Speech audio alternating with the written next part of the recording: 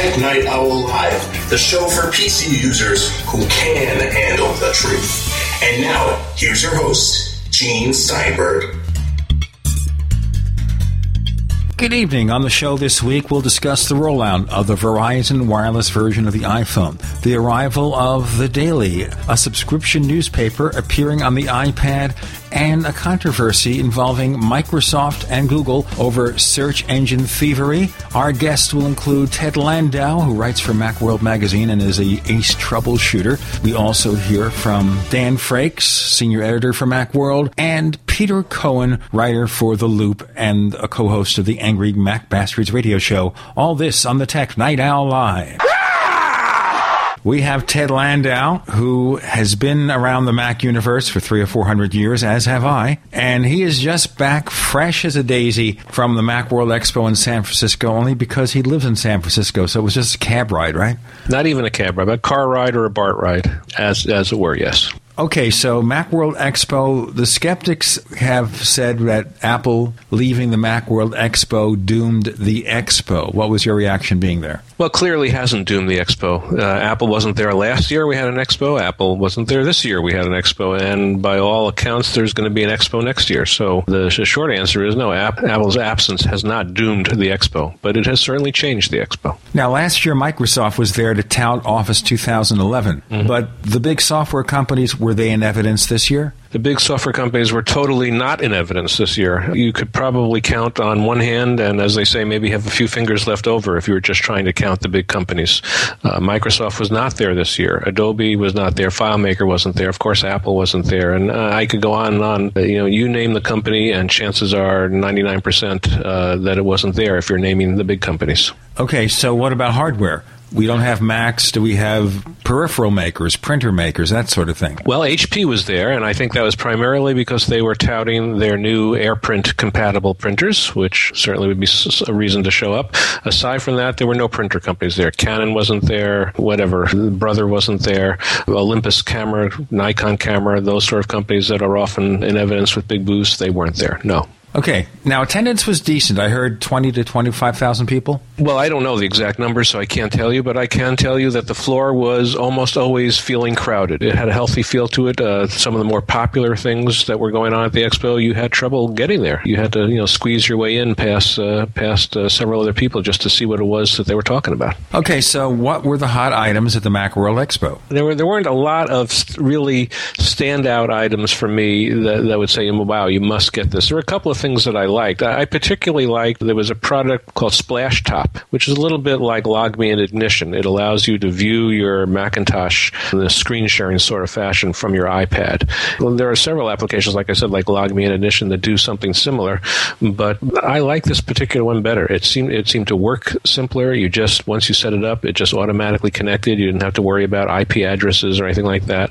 The controls were better than the other programs in terms of your ability to control the Macintosh screen from your iPad. It was very slick, and that was one of my favorite things from the Expo. Also very cute, though I wound up not actually buying it because I wasn't really sure how much I would use it. There was something called, I think it was called Flick, and all it is like a suction cup on a spiral piece of plastic, and you put it, and if you're playing one of these games that have virtual controllers, sort of like a joystick on the iPad or iPhone screen, particularly for the iPad, a little small for the iPhone. But if you're playing a game that has a virtual joystick type controller or anything like that, you put this little piece of plastic, suction cup it over the screen, and it allows you to control the game in a way that feels much more like a physical joystick. And it looks kind of stupid, and you think this can't possibly be of any value, but once you try it, it actually works pretty well, and it is an improvement over just having it on the virtual screen. I didn't get it because I wasn't really sure. I mean, one of the advantages to me of the iPad is that it's everything, or the iPhone too, for that matter, much more so, is that sort of everything wherever you are. And the idea that I would now have to carry around these little gizmos and then pull them out of my pocket and suction cup them onto the screen when I wanted to play a game, I started thinking, am I really going to do that? I'm not sure. But for people who were really going to do that, it certainly would make sense to get one. Isn't that one consideration about some of these nifty accessories or would-be nifty accessories, that if you have to undergo some kind of pain or agony to hook them up to something every time you want to use them, their utility is lessened? Yes, I'm not sure that I would describe installing a flick as pain or agony. That's a bit extreme, but the suction cup, the suction cup, you want to, you either stick it to the screen or maybe you have to moisten it slightly, otherwise the suction cup doesn't stick, that kind of thing. Yeah, but seemed to work pretty well. I think it's just the additional hassle of having to know you're at a doctor's waiting office and you decide to play the game and you pull it out and you realize, oh, my flick, I left it at home. I didn't take it with me. So what good is it then? That's the sort of problem that I envision with it. So, of course, that could be the confusion. Any other products that had promise? I'm sure there were. I'm blanking on them right now. There were a couple of hard drive related things that looked interesting. There was something called the Dolly hard drive that would back up a time machine backup to a cloud server. That looked interesting. So you could have your time machine backup always accessible, even if you're someplace else, or even if all your computer equipment in your house gets destroyed. So that was kind of nice. This sounds terrible. You can have your time machine and eat it too. Okay. Yes. The devil maybe do that, or the time machine did, depending on your point of view. That was kind of a neat product. I like that. Though I can't say I actually was able to try it out. Isn't the sort of thing you can try it out on the expo floor exactly. So I'm not sure how well it would work if I had one in my house, but it certainly looked like a promising utility. Promising hard drive concept. Any real killer apps? Any real killer hardware? Either one? No, not in my view. There's nothing that makes me say, to the listeners of your show, you have to go out and get this today. It was nothing like that was there for me anyway. Okay, so if we don't have the killer apps or the killer hardware, what was there? Well, the main thing is that there was a clear emphasis on Mac OS devices, peripherals, software, and that has different from any previous expo. Certainly, 2 years ago when the last expo that Apple was at, the show was primarily about Macs. There was hardly any presence of iOS stuff. Last year, for the first time, they had this iOS mobile app showcase where on these little tables, independent developers showed off their wares, and that was expanded this year to be even larger, and there were iOS software available outside of that showcase on independent separate booths.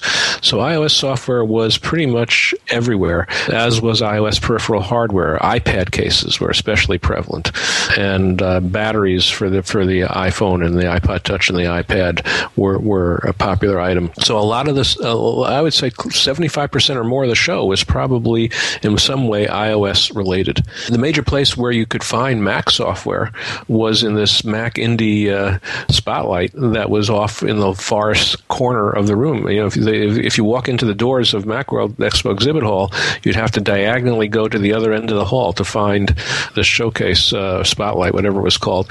And that alone seems to indicate that they didn't place the highest priority on it, but that's where most of the Mac products were. Aside from that, you could walk around and think you were at a iOS show rather than a Mac show. It's almost like Macworld Expo isn't the proper name for the show anymore. So it's iOS Expo. Yeah, or iExpo or whatever. iExpo, UExpo, we all have an expo. Mm-hmm. What about special events, speeches, things like that? Anything really light your fire? I didn't go to a lot of them. I was a speaker, of course, at a user conference session. I went to that one.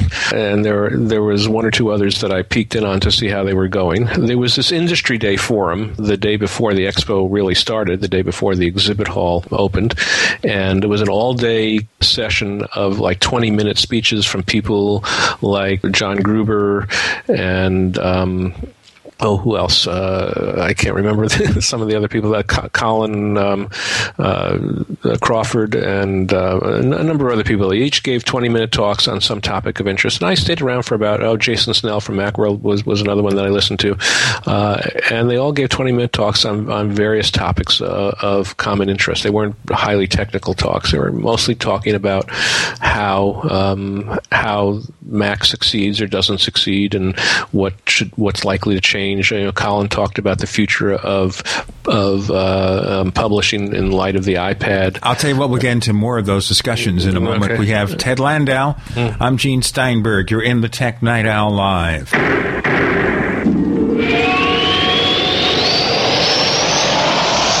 Graphic Converter is the image manipulation tool for the rest of us. It does not use any database. You get full control of all your files. Want to view the images of a folder? Drag it into Graphic Converter and a powerful browser opens up to show your image files. You could use it for slideshows. You could use it to import images from digital cameras or from scanners. Need to do some image editing? You can do that too in Graphic Converter. Also print catalogs. Convert from so many formats I can't even list them. Download now to see if Graphic Converter is good for you, like 1.5 million other users. Guess what? You can download a version that is mostly full-featured. Try it out, and if you like it, it's just $34.95 for Graphic Converter from lemkesoft.com. That's LEMKESOFT.com. lemkesoft.com for my favorite Graphic Converter.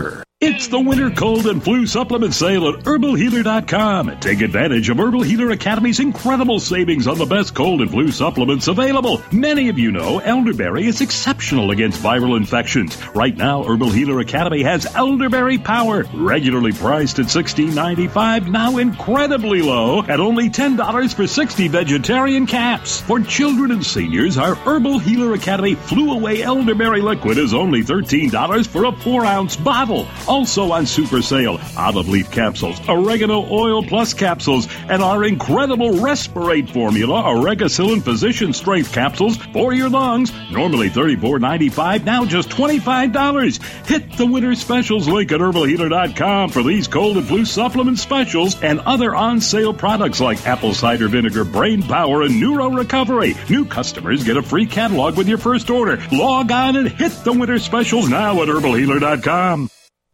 Have you ever felt like the United States government knows way too much about your financial affairs? I continue to hear stories about property seizures, frozen bank accounts, confiscation of stocks and bonds. It makes me wonder if the U.S. citizen will ever again have the right to life, liberty, and the pursuit of happiness. Unfortunately, with the Drug and Money Laundering Act, the IRS Revenue Ruling 6045 of 1984, and the Trading with the Enemy Act and Franklin D. Roosevelt's Executive Order of 1933, some precious metal holdings are subject to government intervention. For this reason, Midas Resources has prepared a report explaining the boundaries of trading precious metals privately. Whether if you have any intention of trading with Midas Resources or not, I have instructed my representatives to give this report out free. Call for your free copy at 1-800-686-2237. When investing, always proceed with caution. Again, call 1-800-686-2237. Exercise your legal right to trade metals privately. 1-800-686-2237. What bothers you most about menopause? Is it the hot flashes? Waking up at night drenched in sweat? How about the mood swings or putting on weight? Tens of thousands of women have turned to Amberen to get relief from their menopause symptoms. Will Amberen work for you too? The only way to find out is to give it a try. That's why we're giving every woman who calls today a complimentary risk-free trial of Amberen with a 30-day supply free. Amberen is all natural, and its safety and effectiveness is backed by published clinical studies. Do you want a life without hot flashes, night sweats, or mood swings? Want to lose weight, sleep great, and have more energy? We've made trying Amberen completely risk-free, and you get a 30-day supply free. All you have to do is make the call to claim your complimentary risk-free trial of Amberen. Visit getamberen.com or call 1-800-647-9277. That's 1-800-647-9277. 1-800-647-9277. Are you tired of searching for great talk radio? Something more important. Search no more. We are the GCN Radio Network. We want to hear from you. If you have a comment or question about the Tech Night Owl Live, send it to news@technightowl.com. That's news@technightowl.com. And don't forget, you can visit the famous Tech Night Owl community forums at forum.technightowl.com. Get in on all the action. That's forum.technightowl.com. We resume. Ted Landau. He has the user-friendly view at MacObserver.com. He's written Mac books. He writes for Macworld with, a lot of the troubleshooting stuff that he's always been well known for. And we're talking about what's been happening at the Macworld Expo since Apple left it. The second attempt to produce an expo ended up with something, I gather, being very friendly towards the iOS, dominated by the iOS. Now, you mentioned, of course, Colin Crawford, one of the people who has worked for years with IDC, the parent corporation of Macworld, Macworld Expo, etc., talking about how publishing would be impacted in the future. What sort of insights did you glean from that? To be honest with you, there's nothing that I really wanted to discuss here. Not that it was secret, but it wasn't a lot of new stuff. The point I was going to make about the whole industry forum is that it was interesting to listen to. If you follow the Macworld as closely as probably most of your listeners do, you weren't going to learn a lot of new insights, but it was just interesting to hear from these people directly and get an opportunity to see a lot of these people that most of the Macworld community would never ordinarily get to see. Some of the biggest names in the industry were there. So it was just a fun thing to be able to do. Well, looking at it now and looking at the potential, where should the Macworld Expo people be taking it in the future, especially if it's becoming so heavily weighted towards non-Mac stuff? Well, that's the big question, as it were, and part of the point that I made in the article that I wrote about this for the Mac Observer is that it doesn't really seem up to IDG anymore. The question has often been, what should IDG do? What should the organizers of Macworld Expo do to make Macworld Expo more of a success? What direction should they take it in?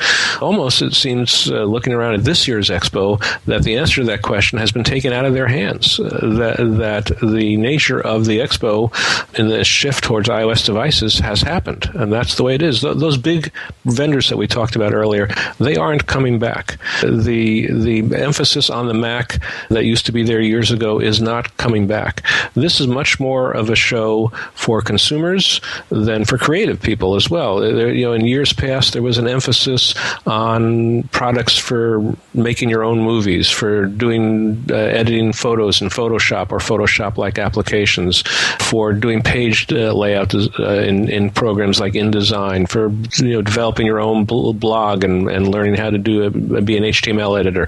All those things were things that were emphasized on the floor. None of that was present in this year's Expo. And to the extent that any of it was present, it tended to be for doing it on an iPad rather than on a Mac. And I think that isn't going to change a lot. I think the Mac App Store that opened in January may change things a little bit towards tilting back towards the Mac, because I think next year a lot of developers that are new to the Mac because of the Mac App Store may show up at Macworld Expo. But aside from that, I think the direction we saw this year is the way the Expo is going to be, whether Macworld Expo organizers like it or not. And what needs to be done is they need to either adapt to that and make the best of it or not. And if it's the or not, it isn't going to be very pretty. It's an Apple Incorporated Expo as opposed to a Mac Expo. Yeah, very much. All right, let's leave the Expo. Although you're still in San Francisco, you're not leaving.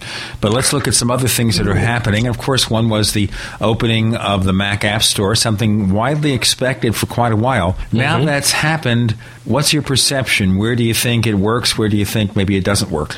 Well, certainly, for me, I don't know how it's working for people out there in general until I start reading articles that have been taking surveys. But I can tell you for myself, it hasn't had much of an impact. I wound up buying a bunch of apps from the App Store the first week or so that it was open, just so I would know what it was like and to see how it worked. After that, I don't even go to the Mac App Store that much. Every once in a while, I have to remind myself, I need to launch the Mac App Store to see what's going on and make sure there are no apps there that need to be updated that I've already purchased. And so for me, it hasn't had as much of an impact as I was concerned that it might. I say concerned because there are good things about the App Store. There are things I like about it. I like the way it makes it so easy to purchase things.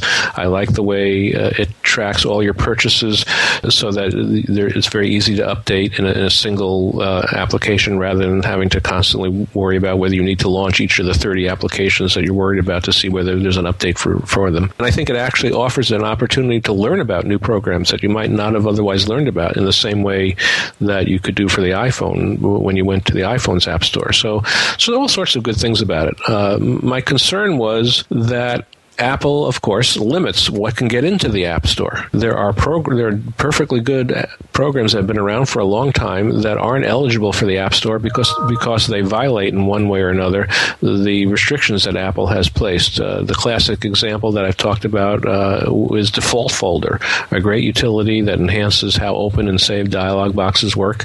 It's been around forever, almost as long as the Mac has been around. And because it works in a way that interacts with the system software that Apple won't allow for apps that are in the App Store, Default Folder isn't in the App Store. And now, of course, you can still get it outside of the App Store. It doesn't mean you can't use Default Folder anymore. It just means that you can't get it from the App Store. Is there a danger, then, that's going to be an out of sight, out of mind, especially newer Mac users or those who haven't been used to buying large numbers of apps? If they don't see it in the App Store, they won't necessarily recognize there are other resources. I'm not talking about the longtime Mac user. I'm not talking about Gene Steinberg, Ted Landau, Bob Levitas, or people like that. I'm talking about the average consumer Mac user who just wants to check some apps. Are they going to be looking all over the place or just that one location? Well, that's that. Now you've gotten to the essence of my concern. What happens a year from now or 2 years from now if it were to turn out that 90% of all Mac software sales go through the Mac App Store, that virtually all new and some longer term Mac owners restrict their purchasing to the Mac App Store, not because someone is forcing them to, but just because it becomes a force of habit. That's what works. That's what they're used to. They like being able to get everything through the store, and so they stop paying attention to anything that isn't in the store. If that happens, then what happens to, say, a company or a product like Default Folder when they see that their, as might happen in such a case, that their sales start plummeting because they're not in the App Store, and they start saying, well, we could wind up getting to a point where, from a developer's point of view, if their product isn't in the App Store, either because they didn't want to put it in the App Store or they can't put it in the App Store, then it's not making money. And so essentially, Apple will wind up with a monopoly, so to speak, or a monopoly control, maybe monopoly isn't the right word, but with an exclusive control over the Mac software without really forcing it. The big issue on the iPhone is that you can't get any software on the iPhone that doesn't go through the App Store unless you jailbreak the device. With the Mac, I'm not worried really that that's going to happen. I think the web option will always be there, but it can sort of de facto wind up the same way if people wind up choosing to focus just on the App Store, and that could mean a lack of software that's useful that will just disappear because it won't be profitable, that isn't going to be in the App Store. We have Ted Landau. He has the user-friendly view over at Mac Observer at macobserver.com, and he helps write troubleshooting stuff over at Macworld, and he's been around the Apple universe for a long, long time, and he's feeling tired as a result. He hasn't given up. I'm Gene Steinberg. You're in the Tech Night Owl Live.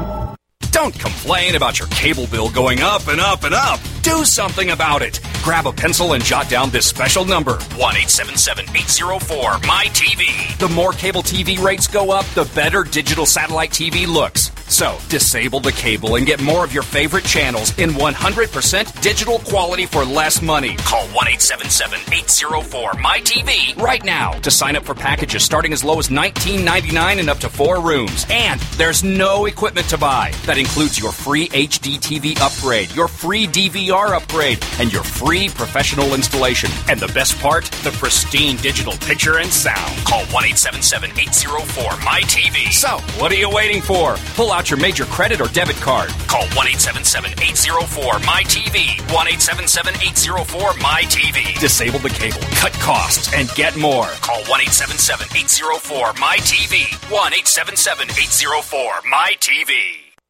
They all laughed when I told them my body cleansing tonic was tea. But after 10 days, my body feels way more energized, and I've lost nearly 15 pounds.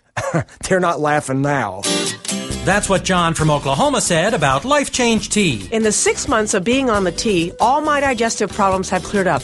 My energy levels have gone way up, and my constipation problems are no more. And that's what Michelle from California said about Life Change Tea from GetTheTea.com. The amazing all-natural tea that cleanses your body from toxins, chemicals, bacteria, viruses, and molds, while helping to lower high blood pressure, high cholesterol, lower blood sugar levels, and help you lose weight. Life Change Tea has no caffeine and is all natural, all organic. Go to GetTheTea.com today or call 928-308-0408. That's GetTheTea.com or call 928-308-0408. Life Change Tea really changes things. There's a man named Dr. Wallach who is anything but your typical doctor. Both a veterinarian and naturopathic physician, Doc asks, why does the United States spend more money on health care by far and still rank 50th in health and longevity worldwide? He believes that people should empower themselves with a basic understanding of nutrition, taking charge of their life, and attain optimal health and longevity through nutrition, not by toxic prescription drugs leading to side effects. This is clearly a deadly recipe. The good news is Doc Wallach's message is resonating with an increasing number of Americans who are waking up to all the big government and big pharma manipulation of our healthcare system. I like what Doc Wallach is saying and doing to enlighten people about healthcare and have joined forces to help this tireless crusader spread his message. Visit InfoWarsTeam.com and listen to Dr. Wallach's Deadly Recipes lecture. It makes a lot of sense, and I want you to join our InfoWars team. Go to InfoWarsTeam.com. That's InfoWarsTeam.com. Strength, energy, and endurance are all synonymous with youth. Would you like to feel youthful again? Protein absorption and synthesis are at the foundation of strength, energy, and endurance. Insults to your intestinal lining from drugs, heavy metals, bad diet, and age can inhibit your absorption of amino acids from your protein foods. This causes your body to repair slowly and be prone to injury. By taking a highly digestible protein into your body, you can greatly increase your repair rate and energy level. One World Whey protein powder is more digestible than milk or eggs. One World Whey is the first ever truly unheated whey protein powder from grass-fed cows on the market. Whether you like to exercise, want more energy, want greater strength, or just want to feel better, One World Whey is a must for you to try.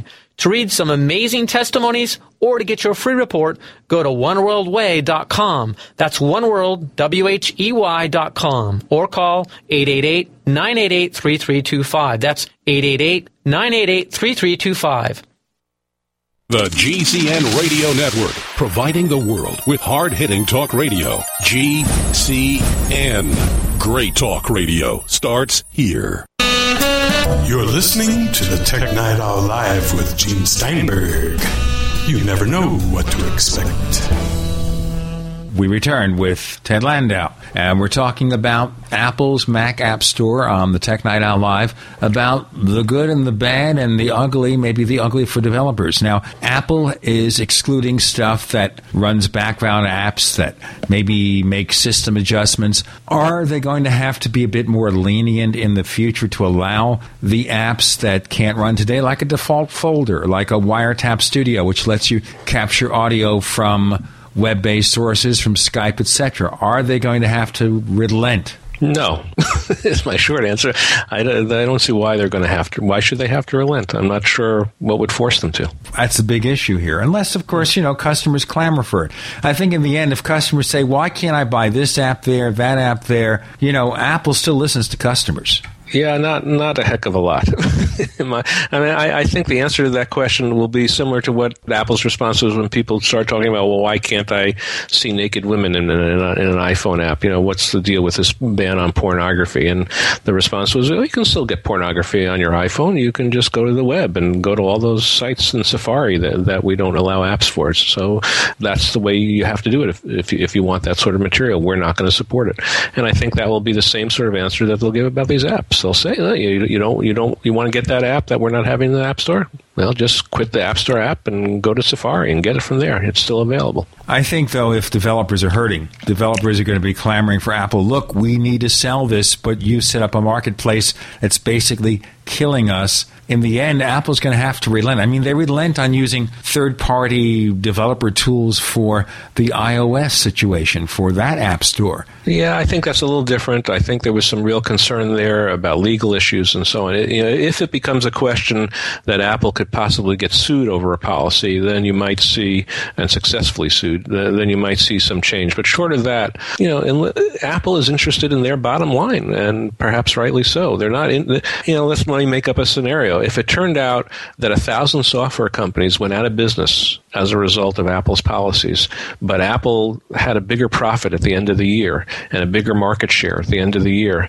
as a result, what do you think they're going to do? They're going to say, screw those 1,000 companies. I don't think they're going to, there's not a lot of sentimentality here for Sure, no sentimentality, but I think there are ways they could manipulate this to allow for some of these gray area apps to come in. Now, that raises another question, of course, a big brouhaha this week, and Apple sort of half denied it here, regarding the report in the New York Times that they had restricted the ability to sell content in iOS apps outside of Apple's iTunes.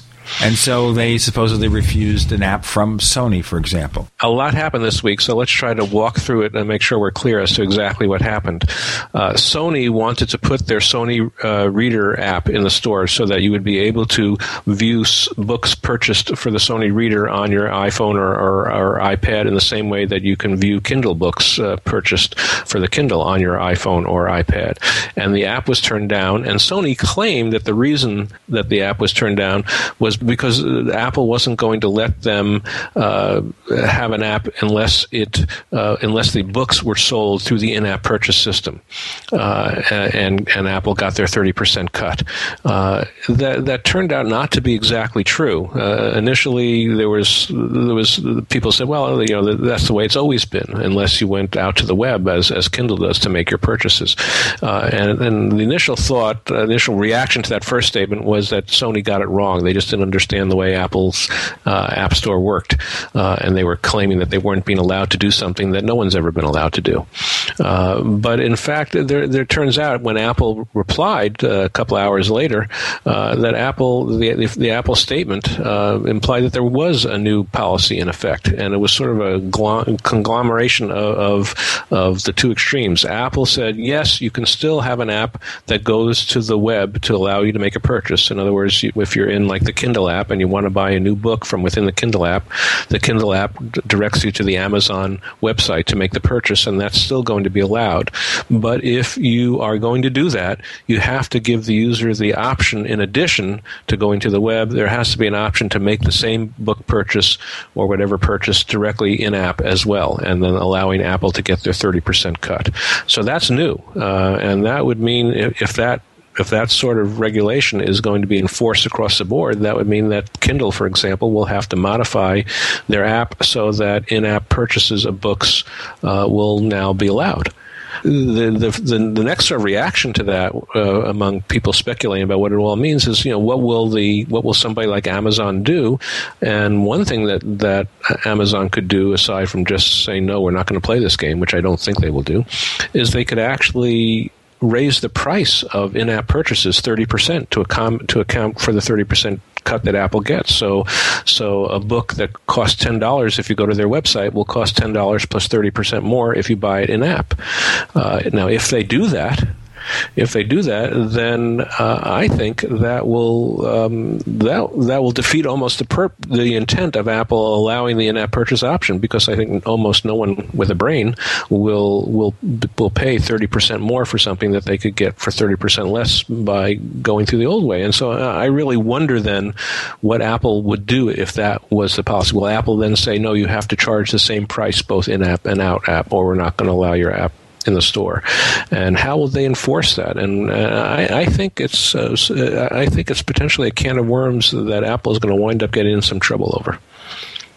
At the very least, they might lose some potential sources of revenue, in a sense, because if you block a company, that company is not going to give you other stuff where they could earn a profit from. Yeah. As of the time of the show, they're going to announce a deal very soon regarding subscriptions of newspapers and magazines, and I'm wondering if that all plays into this change in policy as well. I think it's complicated, and I think Apple is still, to some degree, learning their way. That's the reason why, for example, the App Store has opened up in a few ways and changed direction. And I still think the Mac App Store, in the end, they're going to have to do the same thing. They're going to have to consider opening it up. Now, maybe you don't agree with me. Apple can do what it wants.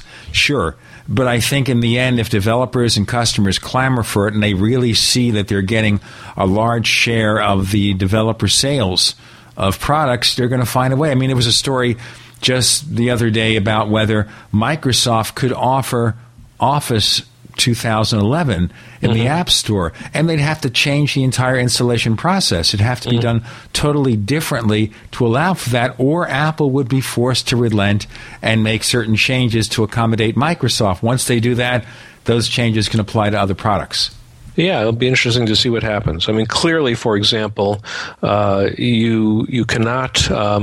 when you buy something on the App Store, it's never the Mac App Store. It's never the case that you're buying an installer, which you then run after you've purchased it from the App Store. The purchase from the App Store does the installation itself, and if you can't have your app allow the App Store to handle the installation, and if it doesn't do it in a way that Apple likes, then you can't have your software in the Mac App Store. That's the restriction, and whether all products will eventually toe that line or not remains to be seen. Well, I think the thing we have to see about that is whether or not Apple also allows a privilege escalation as part of its installation process.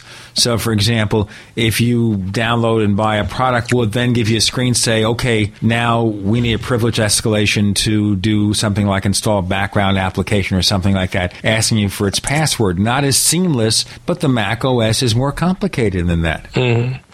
Well, partly I think it depends upon what Apple's goal is. Well, one could say, for instance, that the situation as it now is being enforced because the App Store is currently a 1.0 product. They want to keep things simple. They don't want to have the hassles of all the issues that you raise. And sure, maybe a year from now, 2 years from now, when the code is more mature, when they can afford to spend more time adding new features, and when they see the pressure that they're getting from third-party developers to add those sort of features, and the customers are clamoring for it. When all that happens, these features will be added. Now, there's another point I'd like to bring up when we go to our next segment. First, a reminder. If you have a comment or a question about the Tech Night Owl Live, write us, news@technightowl.com. Once again, that's news@technightowl.com. We read every letter we get. And one more thing, we have a forum, too, where you can participate. It's called forum.technightowl.com. Once again, that's forum.technightowl.com. We have Ted Landau. I'm Gene Steinberg. You're in the Tech Night Owl Live.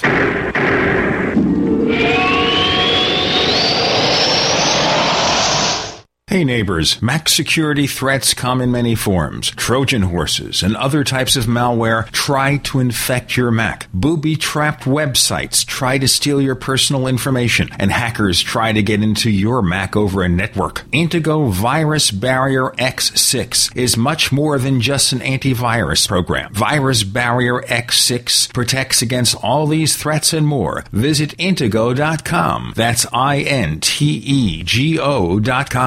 Have you been sitting on a few great domain name ideas but haven't locked them in for yourself? Good. Now you can buy them through the #1 domain name registrar, Namecheap.com, as voted by the top tech blog Lifehacker. Just like the name says, you can buy domains cheap, as low as $2.99, and every new domain comes with WhoisGuard, our special privacy service, free for the first year. Now that you know, it's time to grab those domain names before someone else does. Namecheap.com. Go now. Namecheap.com. You really can lose weight while you're sleeping. Guaranteed. AffinityDiet.com introduces Lose and Snooze and the One-Day Diet. Great tasting Lose and Snooze from AffinityDiet.com is the first step in our guaranteed weight loss system. Lose and Snooze will help your body get a deep restorative sleep without the harmful side effects of pharmaceutical drugs. And during deep natural sleep, your body starts to shed unwanted pounds, build lean muscle, and lose inches. Add AffinityDiet.com's One-Day Diet wafers and your metabolism keeps going with all the vitamins and minerals you need with no rebound effect. But don't worry, you're never more than 24 hours from your favorite foods. Learn more about Lose and Snooze and the One-Day Diet at AffinityDiet.com, spelled AFFINITY diet.com, or call toll-free 855-663-3438. That's 855-663-3438. Finally, a diet that succeeds where others have failed, from AffinityDiet.com. Go solar for cheap. Want to use solar power but the price is too high? Now you can build your own solar panels for less than $200 at 123cheapsolar.com. Don't laugh. We've sold over 45,000 solar do-it-yourself kits. Watch the step-by-step videos that even non-handyman types can use. We offer a 60-day money-back guarantee. Go to 123cheapsolar.com or call 800-713-0486. 800-713-0486. Reduce your foreign oil dependency when you go green with 123cheapsolar.com. HempUSA.org has a revolutionary wonder food for detoxing the body and rebuilding the immune system. Microplant powder can help unclog arteries and soften heart valves while removing heavy metals, virus, fungus, bacteria, and parasites. Plus, it cleans and purifies the blood, lungs, stomach, and colon. Keep your body clean with Microplant powder. Visit us at HempUSA.org or call 908-691-2608 today.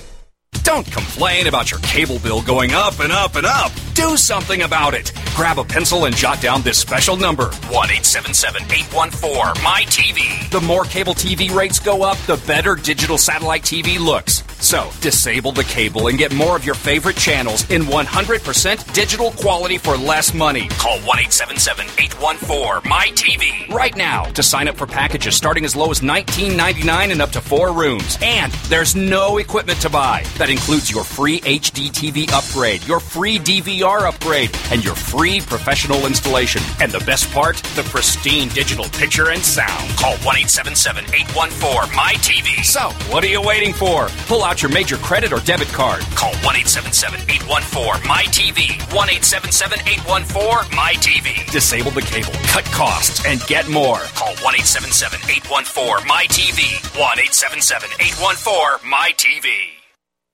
America's #1 source for independent talk radio for over a decade. We are the GCN Radio Network. You're listening to the Tech Night Owl Live with Gene Steinberg. You never know what to expect. We have more time to spend with Ted Landau. He has the User-Friendly View column over at the Mac Observer at macobserver.com. Writes from Macworld, has written books in the past on all sorts of things in the Apple universe. Okay, now possibly one of the considerations here with the App Store is security. I mean, if you have an app that provides this privilege escalation, installing system files in other parts of your hard drive, there is a security issue. Now, when we get to Mac OS X Lion, maybe they'll sandbox all the applications from the App Store, meaning they each have their own custom space and that you don't have the security dangers. Well, that gets to what I was saying, yes. That on the one hand, we could say that maybe these features that we're talking about will just come in time as the software gets more mature. The other way of looking at it is that Apple has an interest in keeping things the way they are, regardless of all the other issues that I just raised there before the break. And I would say that there's 2 reasons that they might want to do that. One is the security reason that you raise. And in that regard, we have to keep in mind that when something is purchased from the Mac App Store, it has an implicit stamp of approval from Apple in a way that it doesn't when you just download it from a vendor's webpage. And so Apple needs to be concerned that if a product causes problems, customers will come back to Apple and say, hey, I bought this program from your App Store and it destroyed my hard drive. I'm holding you responsible. And even though they may legally not be responsible, there's a sense in which Apple is, I think, legitimately concerned that people will come back to Apple when those products cause problems that they purchase from the store. And so Apple wants to limit what your products can do to minimize those sort of problems. I think that's one issue. And the other issue, I think, is, and this is a harder one to define and more likely to get me into trouble, is that Please, getting into trouble is part and parcel of the show. Okay, well... So go ahead, please. I never heard of you before, so Mr. Stranger, so go ahead. Yes, well, I think Apple wants to maintain a level of control, as I say, over the software. They don't like software that modifies their system software and allows you to do things with the system that you wouldn't otherwise be able to do. If Apple wanted the system software to give you that feature, they would have put it in themselves, I think, as part of the issue. And they don't like you mucking around with private frameworks or changing preference file settings in ways that were hidden and not supposed to be done. And what other examples? And so the sort of software that they're banning from the App Store because of the system software modifications that does, I think Apple may always want to keep that level of control. Maybe it will also help developers figure out different ways of doing things, and maybe, again, Apple will provide other tools in Lion to let them do things they couldn't do right now, but can get away with because there are ways to write to certain system capabilities that make it simpler. Well, it's possible. But we don't know. What's your feeling? Do you think it's really going to just take over the entire app industry? It's all going to disappear because of this or become almost an also-ran or irrelevant? I don't know. I certainly think it's the direction things are going. I think the App Store approach is going to become more and more prevalent. I mean, it already is the de facto mode on the iPad and the iPhone, and I personally think the iPad is going to have more and more of an influence in the Apple world in the years ahead. I indirectly mentioned this in my article on Macworld Expo. I think when...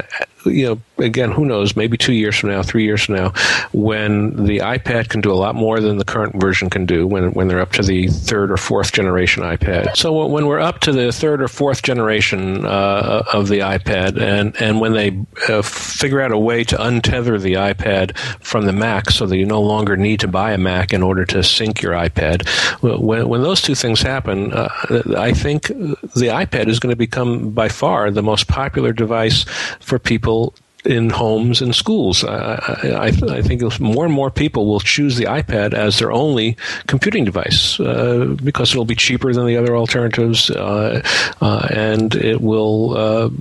And it's, again, just like we said, looking at Macworld Expo, iOS devices is where things are headed, and I think that trend will then continue. And so the extent to which the App Store is the only way that you can buy software on the iPad will then the extent that the iPad then becomes the predominant hardware that people are buying will then just expand the App Store's influence further. Some interesting developments, which maybe you haven't heard about, but I'll mention it. There was a report last year that in the last quarter, Samsung sales of the Galaxy Tab, their iPad wannabe, were over 2 million. And they were already subtracting the market share of the iPad, and that's revealed by Samsung. Well, that was just shipping to the dealers. The actual sell-through to the customer was, quote, quite small. I don't know what they mean, quite small, 100,000. In other words, they flooded the channel to look good. And what that means is that so far, no other company has gone anywhere in gaining traction against Apple. And the iPad is everywhere, even if you buy a brand new Hyundai Equus, which is their luxury car to compete with Mercedes and BMW. What do? I think Mercedes does this too, by the way, with some of their expensive cars. They give you the user guide on an iPad. I mean, it's taking over everywhere. And that is the car as the PC being the truck, as Steve Jobs once said. So do we see now that maybe 5 years from now, the Mac, PCs in general will be also RANs, and the iPad and maybe competitors will own the computer market as it was? I think it's certainly possible if Apple handles it well. There's no doubt in my mind that the market share for Galaxy tablets, for Android-based tablets like the Galaxy, are going to increase in the year ahead. There's virtually nothing on the market right now, as you were pointing out. The availability to consumers to go into a store and buy something is very limited. And the other point to mention, too, is that Google has said that the current operating system of Android is for smartphones, not for tablets. That's coming later, so you're probably going to see no real uptake in those tablets until they have an operating system that really works properly. If they don't have an operating system that really works properly, people will be disappointed. They'll return the devices. They may not even buy them after testing them. All that's true, but when it's all in place, I think the market share for the iPad will drop to some extent. However, again, if Apple handles it properly, and I think there's a good chance that they will, the market share for the iPad can remain dominant. It could become similar to what happened with the original iPod. The iPod pretty much squashed competition. The Zune didn't go anywhere. The attempts by Sony and other manufacturers to compete with the iPod didn't go anywhere significantly. Pretty much, if you want a straight-up MP3 player these days, you're getting an iPod or you're getting something that almost nobody wants. And I think that Apple can position the iPad so that it winds up in a similar position. Maybe not quite as dominant as the iPod has turned out to be, but almost that much. Now, one of your colleagues, John Martellero, was on our show last week, and he has this article over at the Mac Observer at macobserver.com where he suggested that what Apple might do is sell today's iPad for a lower price when they bring the new one out, so Apple covers more of the potential market, maybe $379. I said maybe $349. And this week I'm also suggesting if Apple does that, they will call the original iPad the iPad Classic. I don't think they're going to call the original iPad the iPad Classic, because that if you look at the iPod market, the difference between the iPod Classic and the other iPods is a substantial difference in hardware. The iPod Classic runs on a small hard drive. The other ones run on a flash drive. They're totally different in design. Understood. It's the traditional original iPod, but that Apple will use what they're doing, for example, with the iPhone. On AT&T, there's a $49 iPhone of previous generation. Just simply keep selling the previous generation model for much less money to give people who can't afford $500 an option for $300 or $350. Yeah, I think that works better for the iPhone, because remember, when you buy an iPhone, you're buying into a 2-year iPhone contract. You don't see them offering last year's iPod Touch, for instance, for $49, which would be more analogous to what they would do. Not so much, because we're talking about $500 is a lot of money still. Yeah, but I think there's room to sell last year's iPad for a less price, but I don't think there's a lot of room for it to be all that attractive. If I don't know, some people who have a lot less money, I suppose, than I do, might be induced to buy last year's model to save $50 or something like that. But personally, if there's a big difference between what you can do with the two models, $50 would not make the difference. I was thinking of $150 because Apple's built so many they could afford it, or it might be an experiment. They might, keep it in the product lineup, and as supplies diminish, just stop offering it. Or heck, if there's a big demand for it from people who can't afford the new iPad, however good it might be, they might continue offering it just as the option, the affordability option. But it also means, as far as Apple is concerned, they're just flooding the market with all price categories, which is what they do with the iPod. We have Ted Landau, and he'll answer that and many more questions in our next segment. I'm Gene Steinberg. You're in the Tech Night Owl Live.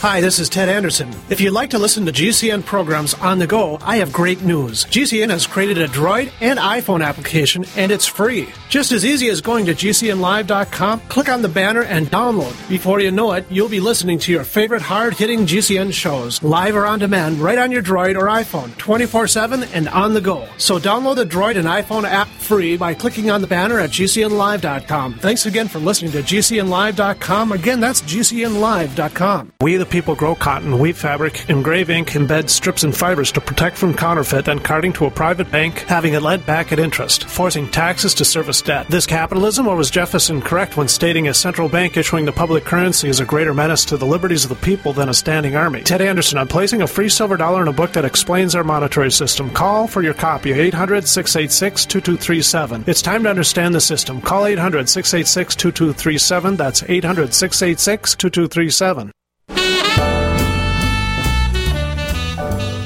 Welcome back to the Tech Night Owl Live, where you never know what's going to happen next.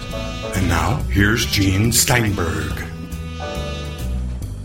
We return one more segment with Ted Landau, the user-friendly view over at the Mac Observer at macobserver.com, articles on troubleshooting for macworld.com, So as I was saying, I was giving the argument in favor of offering the older iPad and the new one, the older one being last year's model, so people who can't afford $500 can get something for $300 or $350. Yeah, I think something like that is possible, like I said, but I'll be surprised.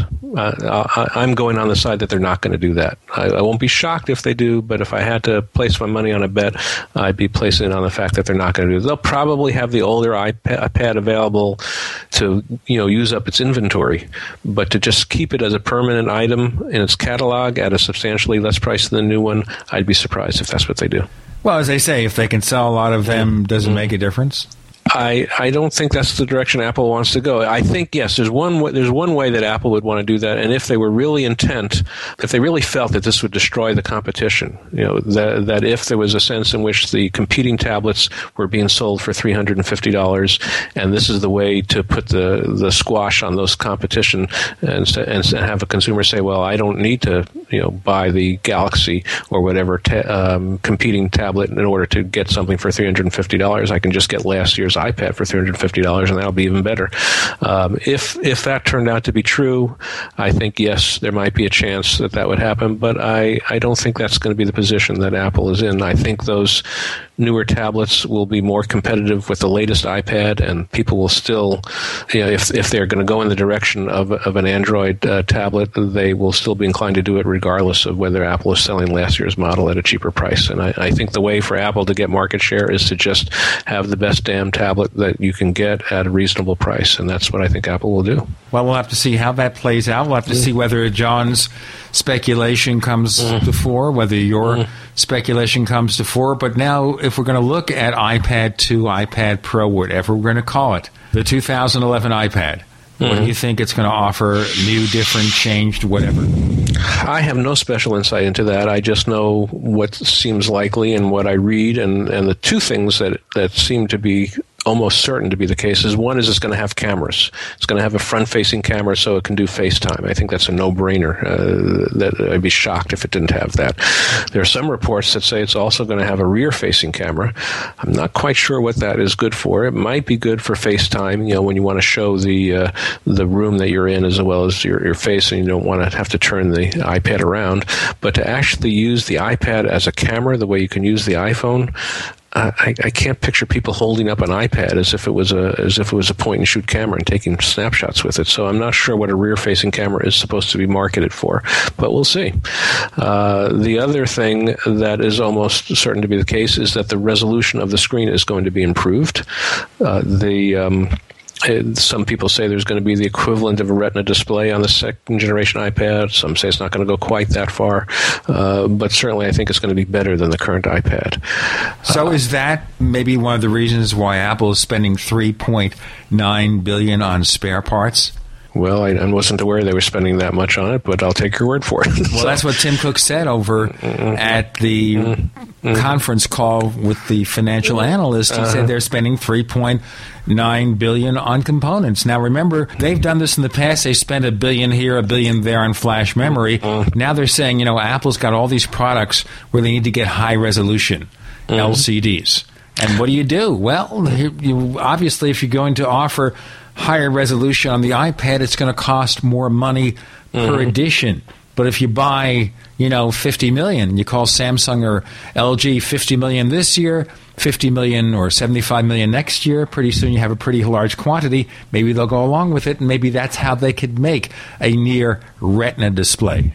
Well, it's certainly possible. They called it correctly, as you're implying, with the flash drives. They made a big investment in flash drives that allowed them to get the flash drives cheaper than virtually any other company could get the same component, and it's allowed them to make all these iPods and iPads and now even MacBook Airs with flash drives in them, and at a price that I think makes it hard for other companies to compete. And maybe they will do the same sort of thing with the displays. Isn't that the advantage Apple has? The fact that they've become so big that they have this, this ability to basically corner the market with spare parts so other companies can't compete, even if they wanted to, even if they have the creativity to build a good alternative. It certainly is an advantage Apple has. I think it will become less of an advantage over time as the price in general of those products drop. But by that time, Apple may have sewn up so much of the market that it won't matter. At least I'm sure that's what Apple's hoping. Well, we're going to have to definitely watch this and see how Apple manages to make this work, to make this entire scheme work. So, okay, we have the camera, possibly a rear-facing camera.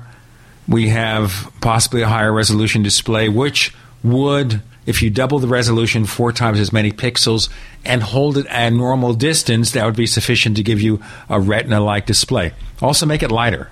What do you think? Lighter would be good. I'm not sure how much lighter they can make it, but for using it as an ebook reader, for instance, lighter would certainly be better. When I try to hold up the iPad with one hand for any length of time, it does get tiresome. But that may just be a compromise that you have to make. They're not trying to become a Kindle. The Kindle can do far less than an iPad. When you decide to invest in an iPad instead of a Kindle, you're saying, okay, I'm willing to accept certain compromises, sacrifices, whatever, that I would get from the Kindle in order to have a device that can do 100 million more things than the Kindle can do. And whether you want to make that trade-off or not is up to the purchaser. It's certainly one that I've made.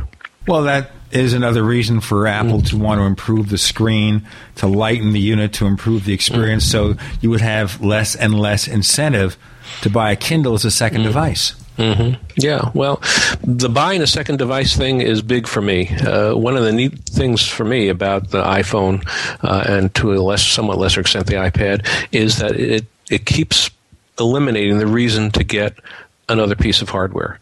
There was a time when I might have bought a Garmin to have as a portable GPS device. Absolutely not anymore. Now I use Navidon on the iPhone, and that's more than good enough for me when I need a GPS device. And there was a time when I might have considered getting a Kindle, and I'm not because when I play with the Kindles that some of my friends have, it's clear that it's better as a book reading device than the iPad. But the question is, do I really want to carry around a Kindle and an iPad or an iPhone? I actually have sometimes read books on my iPhone using the Kindle app, and when I'm in something like the classic doctor's waiting office, I find that that's more than good enough. So do I really want to wind up having 3, 4, 5, 6, whatever separate devices that I want to carry around in order to do all those things, or am I willing to say, the iPhone may not be the best device for any one of those things, but it's the best device to have for all those things because it's the only device that I then need, and that's the decision I usually come down on. And that's one of the reasons, for example, that I don't use my MacBook Pro as much as I used to. I go to sleep at night, I stick my iPhone on the night table. I can keep track of email. I mean, sometimes I have to do something which is more uncomfortable in writing on the iPhone. A couple of sentences is fine. I have to write a presentation for an advertiser or something. Suddenly I will go to my regular Mac. But for 95% of my email, I can get by with, of course, with my iPhone. So that's where you go. Any case, tell us, Ted Landau, what you have coming out in the days to come that we might look forward to. Just my usual material. I write a weekly column for the Mac Observer, which you've mentioned, and I will be continuing to do so, covering a variety of technology-related topics, mostly, of course, Apple-related. I write as you also indicated, I write a weekly column for Macworld. It's called Bugs and Fixes. It's part of the Mac 911 section of their website, and I occasionally write other troubleshooting-related articles for them as well. And I will be doing that, and those will be the two major things that I am doing. You got to keep on keeping on. Any more books from you in the future? I am out of the book business. I think it's safe to say I will never publish another book. I kind of feel the same way. I stopped writing books, maybe about 5 years ago, 6 years ago, and I don't think I'll ever do it again. Although sometimes I'm asked. Ted Landau, thank you so much for joining us this week on the Tech Night Owl Live. Thanks for having me.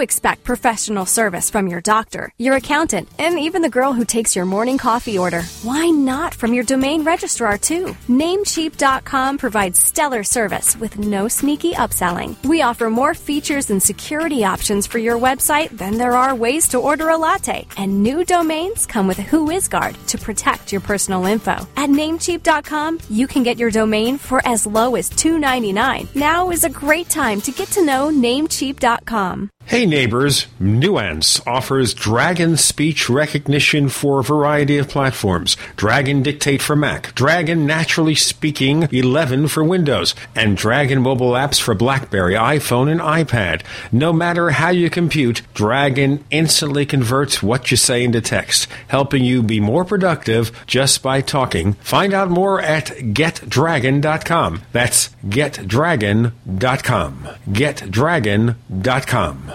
Have you ever felt like the United States government knows way too much about your financial affairs? I continue to hear stories about property seizures, frozen bank accounts, confiscation of stocks and bonds. It makes me wonder if the U.S. citizen will ever again have the right to life, liberty, and the pursuit of happiness. Unfortunately, with the Drug and Money Laundering Act, the IRS Revenue Ruling 6045 of 1984, and the Trading with the Enemy Act and Franklin D. Roosevelt's Executive Order of 1933, some precious metal holdings are subject to government intervention. For this reason, Midas Resources has prepared a report explaining the boundaries of trading precious metals privately. Whether if you have any intention of trading with Midas Resources or not, I have instructed my representatives to give this report out free. Call for your free copy at 1-800-686-2237. When investing, always proceed with caution. Again, call 1-800-686-2237. Exercise your legal right to trade metals privately. 1-800-686-2237. Don't complain about your cable bill going up and up and up. Do something about it. Grab a pencil and jot down this special number, 1-877-814-MY-TV. The more cable TV rates go up, the better digital satellite TV looks. So, disable the cable and get more of your favorite channels in 100% digital quality for less money. Call 1-877-814-MY-TV right now to sign up for packages starting as low as $19.99 and up to 4 rooms. And there's no equipment to buy. That includes your free HD TV upgrade, your free DVR upgrade, and your free professional installation. And the best part, the pristine digital picture and sound. Call 1-877-814-MY-TV. So, what are you waiting for? Pull out your major credit or debit card. Call 1-877-814-MY-TV. 1-877-814-MY-TV. Disable the cable, cut costs, and get more. Call 1-877-814-MY-TV. 1-877-814-MY-TV. If you own a septic system or if you're facing costly septic system replacement, this message is for you. When you want to stop paying for pump outs and avoid backups, when you've had enough of the foul odors and costly repairs, use BioSafe One Septic Solution. Now there's an easy-to-use 100% guaranteed answer to all your septic system problems. BioSafe One Septic Solution. BioSafe One is patented and made specifically for all septic systems and made by the same team of scientists who helped clean up the Exxon Valdez oil spill. BioSafe One decontaminates and removes sludge, stops costly pump outs and repairs, and removes septic system stench, all with a 100% success rate. See what gives BioSafe One Septic Solution the advantage over any other septic product at biosafeone.com. That's BIOSAFEONE.com. biosafeone.com. Or call toll free 1-866-424-6663. That's 1-866-424-6663. BioSafe One, the guaranteed bio-friendly, money-saving way to clean your septic system. Are you tired of searching for great talk radio? Something more important. Search no more. We are the GCN Radio Network. We want to hear from you. If you have a comment or question about the Tech Night Owl Live, just send it to news@technightowl.com. That's news@technightowl.com. And if you want to catch up on past episodes, we have hundreds of shows for you to download direct from technightowl.com/radio. That's technightowl.com/radio. Or check us out at iTunes. We have Dan Frakes from Macworld Magazine. He's a senior editor by virtue of his knowledge, his experience, not because of his old age. Is that a fair introduction? I think so, but I think you're going to have to stop using that at some point because I am getting older here, Gene. You got gray hairs? A little bit, yeah. Fringes of gray. Shades of gray. Well, we were laughing at Macworld Expo last week that when I used to give sessions, people would walk up to me afterwards and say, "Oh, you're younger than I thought you'd be." But I haven't gotten that in a while now, so they don't do that anymore. No. I have a question about the Macworld Expo. Should we be calling it Apple Expo because the iOS, the mobile platform, gets such priority in certain ways? Well, we get questions about World, the magazine and website like that sometimes, too. People say, hey, you cover the iOS stuff so much, maybe it should be Apple World. But at this point, I think it's mainly just a branding thing. Macworld and Macworld Expo have been around for so long that they'd have to be a little crazy to actually change the name just for that branding. I mean, people know that it's Apple, right? Even though it says Macworld. All right. Now, looking at, first of all, the CES, because it looked like all we heard during the Consumer Electronics Show, the first part of January, is the Apple announcement of the App Store, where Apple basically trumped most or all the news from the CES. And the following week, okay, we're going to have the Verizon iPhone, again, trump that category.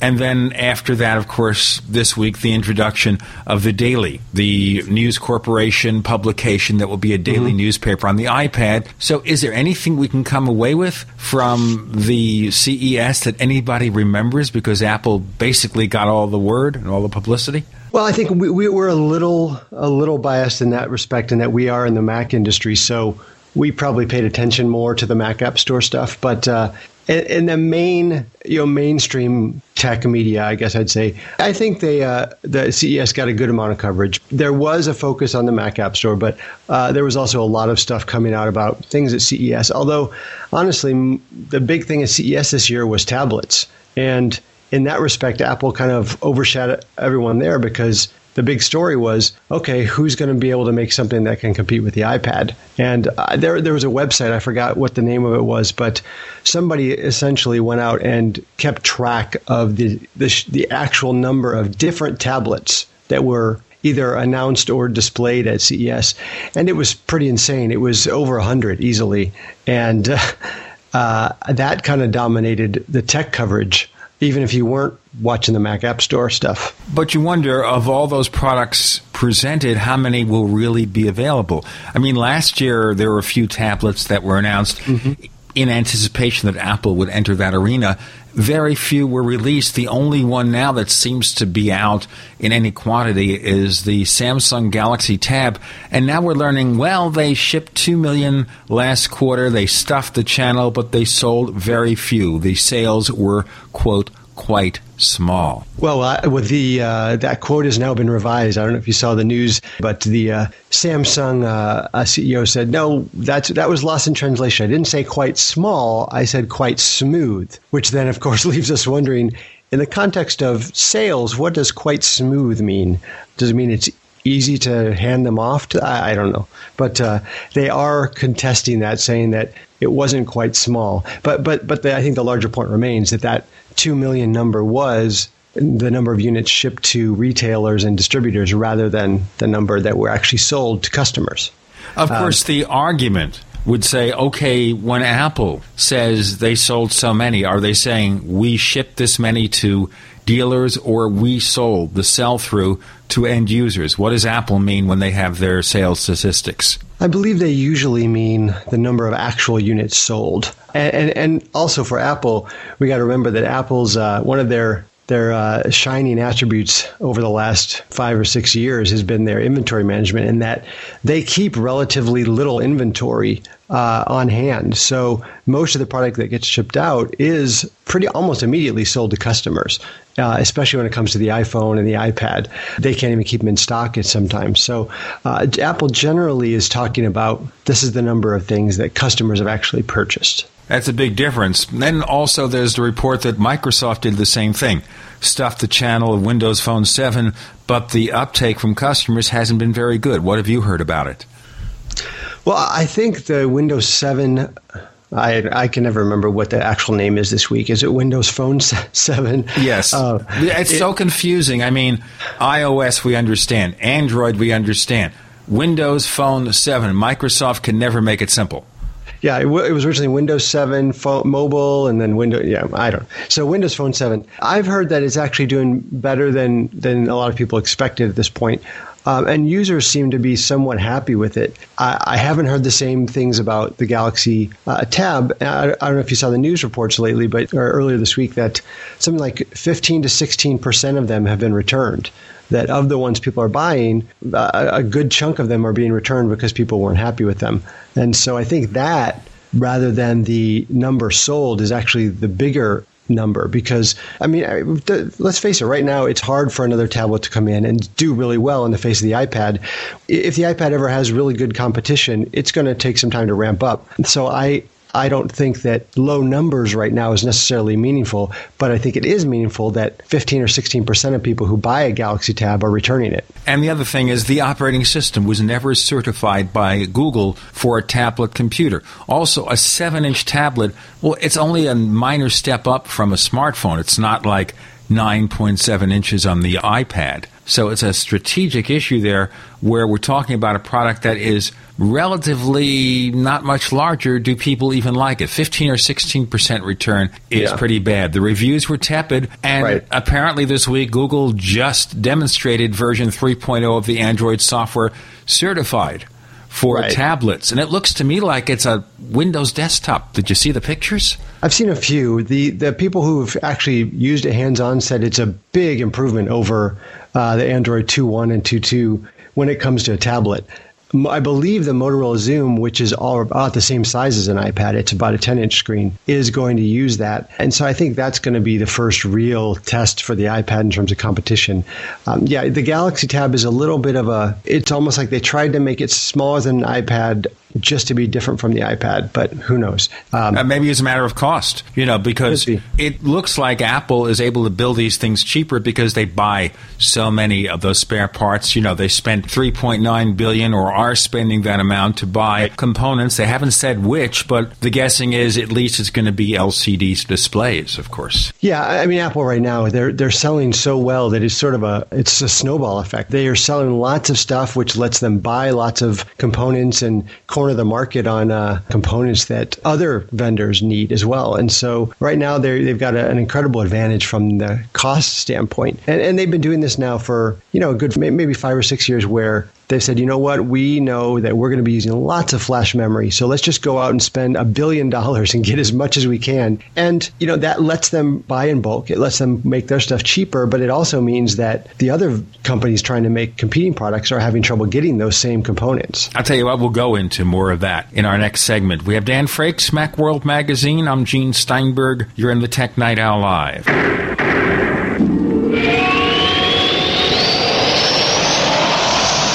Graphic Converter is the image manipulation tool for the rest of us. It does not use any database. You get full control of all your files. Want to view the images of a folder? Drag it into Graphic Converter, and a powerful browser opens up to show your image files. You could use it for slideshows. You could use it to import images from digital cameras or from scanners. Need to do some image editing? You can do that too in Graphic Converter. Also print catalogs. Convert from so many formats I can't even list them. Download now to see if Graphic Converter is good for you, like 1.5 million other users. Guess what? You can download a version that is mostly full-featured. Try it out, and if you like it, it's just $34.95 for Graphic Converter from lemkesoft.com. That's LEMKESOFT.com. lemkesoft.com for my favorite Graphic Converter.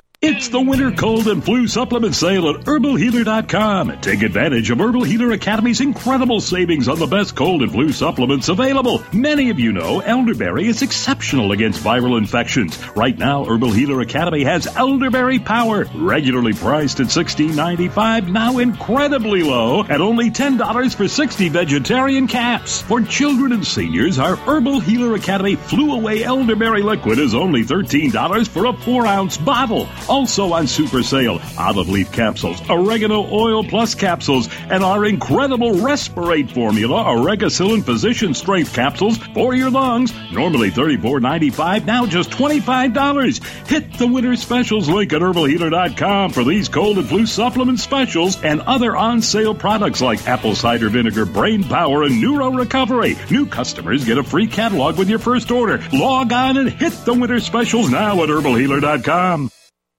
Skip the long lines and high prices at the florist because right now at ProFlowers.com, you can get 2 dozen assorted roses with a free glass vase and a free box of chocolates for just $29.99. Just visit ProFlowers.com. Look for the radio microphone in the upper right corner and enter the secret code 4444. Unlike overpriced flowers at the florist, which sit in the cooler for days, our flowers are sent fresh cut from the fields and are guaranteed to stay fresh and beautiful for at least 7 full days. Just visit ProFlowers.com today to get 2 dozen assorted roses with a free glass vase and free chocolates for only $29.99. Order now and pick the delivery date you want. It's guaranteed. But hurry, because Valentine's Day is this Monday, and our special offer ends this Friday. The only way to get this amazing deal is to visit ProFlowers.com. Look for the radio microphone in the upper right corner and enter the secret code 4444.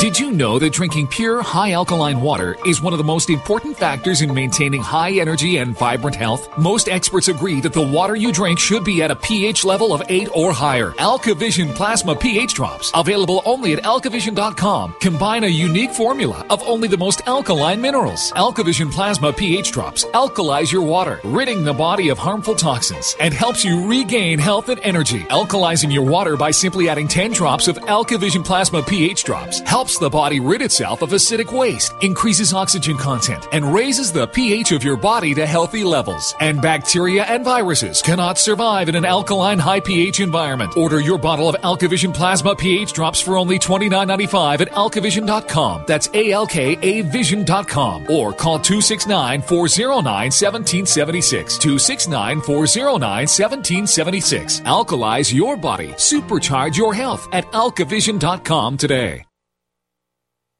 The GCN Radio Network, providing the world with hard-hitting talk radio. GCN. Great talk radio starts here. You're listening to the Tech Night Owl Live with Gene Steinberg. You never know what to expect. We return. Dan Frakes is the guest, a senior editor for Macworld Magazine. Go to macworld.com or your favorite newsstand to get a printed copy. We actually do that still, yeah. You do, yeah. I'm Gene Steinberg. You're in the Tech Night Owl Live. And we'll get into the Daily in a moment because that's very interesting. It's a new development. But you look at the iPad, it's not a first mover advantage so much as the iPad has become, well, frankly, an icon. Now think of this here. Fox News Network, cable TV. Obviously no fan of liberal or middle-of-the-road people. They tend to be a conservative network. Everyone knows that. Yet I'm watching them, and they're not just talking about the iPad, because obviously they've got this daily newspaper from News Corporation, their parent company, but the fact that the congresswoman who was shot, seriously injured in Tucson, she and her husband were iPad users and depended very much on the iPad for their work. And even now in her recovery, she is using the iPad. She's communicating with it in some fashion or just playing around with it. So suddenly, here's an ad for the iPad. They did a 30-minute segment about the Daily, another ad for the iPad. Basically, News Corporation, also billions of dollars to toss into something, is investing all that energy to help Apple push the iPad, because in the end, they sell subscriptions, Apple sells iPads. How can any other company compete with that? Well, yeah, I mean, I think when it comes to Fox News Corporation, I should say, rather than Fox, when it comes to News Corporation, I think the bottom line is money. And right now they've invested how many tens of millions? I think they said $30 million building this app for the iPad. And so they want the iPad to succeed as much as anybody does, because it's going to mean more subscriptions for them. And, you know, whatever you think of Fox's media positions, the more people now that buy iPads and the more people that subscribe to the Daily is the more people that can read Fox's, News Corp and Fox's publication. So it's a nice circle for them. They want the iPad to do as well as anyone. What's say the newspaper industry? I've looked at it a bit. I've played with it. I don't know if it's as revolutionary as the News Corp people would have you believe. They're definitely taking advantage of the iPad's capabilities more than, say, the New York Times or some of these other newspapers or magazines that are doing iPad apps. But it's still pretty much the same thing. I do think they're pricing it a little better than, say, the New York Times. And for $40, you get an entire, a year's subscription? The way it works is 99 cents per week. Yeah. And they'll bill you regularly. So if you have your credit card or PayPal in your iTunes account, they bill you 99 cents a week, which is nothing. It's less probably than the cost of a single edition of any daily newspaper, and $39.99 per year. But you got to think that is so cheap that people might buy it just because it's a casual purchase. Right. And if the promise of News Corporation is there that the news coverage will be very much down the middle, fair to both sides, this is going to cause people like the New York Times, the Washington Post to think carefully. We got to get in there. Also, what about the local papers? The local papers being battered and bruised. This is a chance because, remember, the Daily can do like other iPhone or iPad apps. It gets your location. You give it your location if you want to. Once it does that, it gives you your local weather. It gives you your local sports information, local ads, supermarkets, interactive supermarket ads, car dealers. You have to think of where this is going. Right. Well, and the other thing that's unique about the Daily that we should point out is that unlike the other publications, which they're essentially taking their existing content and repurposing it for the iPad. News Corporation went out and said, we're going to start a new publication. It's completely separate from anything else we have. And we're going to hire editors, writers, copy editors, journalists, we're going to hire a photojournalist, an entire staff that just works for the Daily. And they've said that they're going to publish 100 stories a day. So they're really looking at it as not just an online version of an existing thing. They could have taken the Washington Post, for example, and tried to make the Daily use that content. Instead, they're saying this is a completely new news magazine, newspaper, news item, and we're gonna write 100 stories a day with our own staff. So they have to spend a lot of money hiring a staff. And we know one thing, this is something that is in there for the long haul. Because as I said in one of my columns this week at TechNightOwl.com, Rupert Murdoch and News Corporation, if they believe in something, they'll spend tens or hundreds of millions of dollars. So like it or hate it, the Fox News Network, they lost loads of money before it became profitable. The New York Post, which is one of the publications News Corporation has, Rupert Murdoch is spilling, $10 million, $20 million a year to keep that thing going. So if they believe in something, it's going to be something they'll spend millions, billions of dollars year after year to make sure it works, almost like Microsoft does, where Microsoft will get onto something, get onto a project or a service they think is going to work, and they'll pour money into it. Sure, yeah, and obviously they think that this is the future of news consumption. So this is, they're like you said, they're in it for the long haul. They've gone whole hog with this thing, and it sounds like they're going to see it through. They did say that they are going to eventually make it available on other platforms, but for the next year or so at least, maybe two, it's exclusive to the iPad. It may be too late for the other platforms. That's what I'm saying. You basically have turned the iPad into an iconic product. Yeah. It's the first mover status. After all these years, tablets didn't work. The same thing with the iPod. The iPod is the verb for a digital media player. And once they came out with a unique variation on a theme that already existed, it was too late for the rest of the crowd. Yeah, and I mean, even though the iPod is now starting to fade, it's because Apple has replaced it with other products, but it still has 75% of the market in the U.S. So, and I believe that the iPad currently has about the same percent of the market in when it comes to tablets. I think it's a little higher. Except if you assume that the original sales figures of the Samsung Galaxy Tab were correct. If they sold a fraction of those numbers, the real sell-through. It's not in the mid-70s. It's back to over 90% dominance. Sure. Yes. Mm-hmm. Okay, so let's now move to other things here. So Apple takes over the news, and I'll ask you about Macworld Expo in our next segment.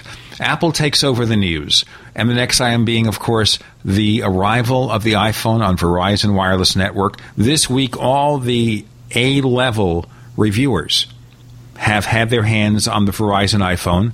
So we have David Pogue of the New York Times, an old friend of mine, Walt Mossberg of the Wall Street Journal, of course, a News Corporation newspaper, and they're all coming out with basically the same review, which is that the Verizon iPhone has fewer dropped calls, and, you know, there are still limitations.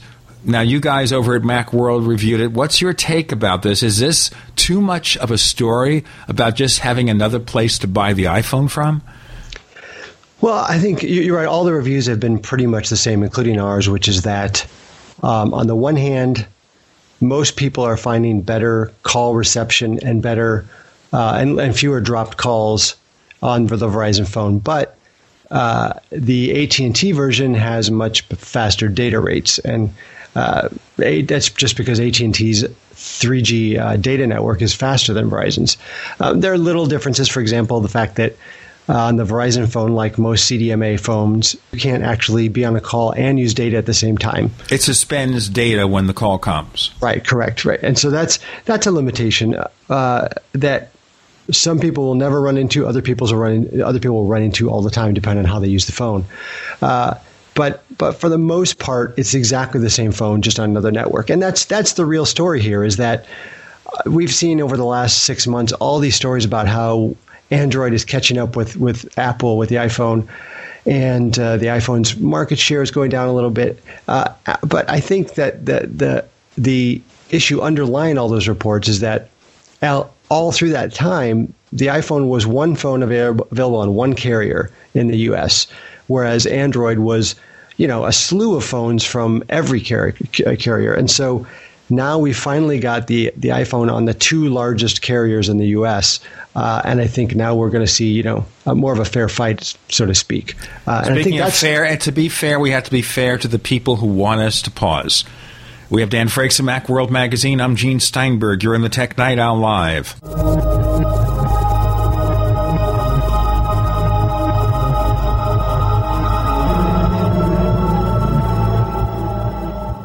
Ray Perkins, a reclusive veteran burned out from the Gulf War, lives tortured by relentless, perplexing nightmares.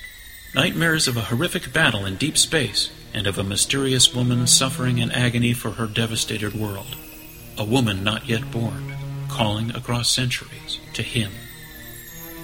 Then, a coincidence leads him to his destiny, his chance to alter the universe. Attack of the Rockoids. The former fiction editor for Star Wars and Indiana Jones, Robert Simpson, writes, "The soul of the novel Attack of the Rockoids lies in its heart and passion for building a convincing tale of a love that spans the galaxy. A thrilling story. Attack of the Rockoids is available now.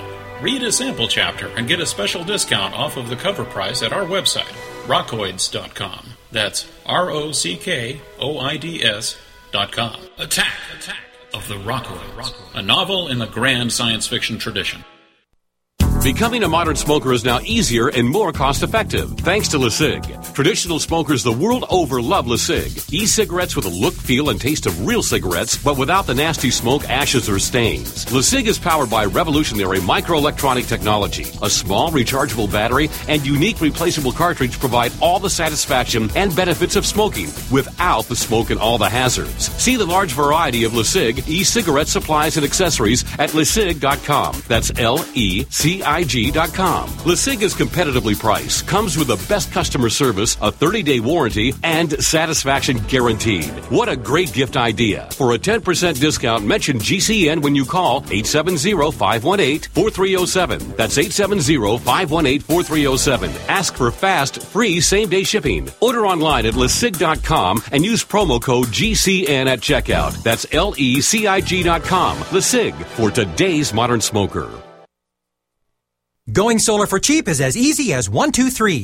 If you want to go solar but thought the setup costs were too high, now you can build your own solar panels for less than $200. Don't laugh! We've sold over 45,000 solar do-it-yourself kits. Watch our introduction video at 123cheapsolarvideo.com. The video is free, but it won't last long. Save money on electric bills and get off the grid. Go to 123cheapsolarvideo.com right now. Our website again is 123cheapsolarvideo.com.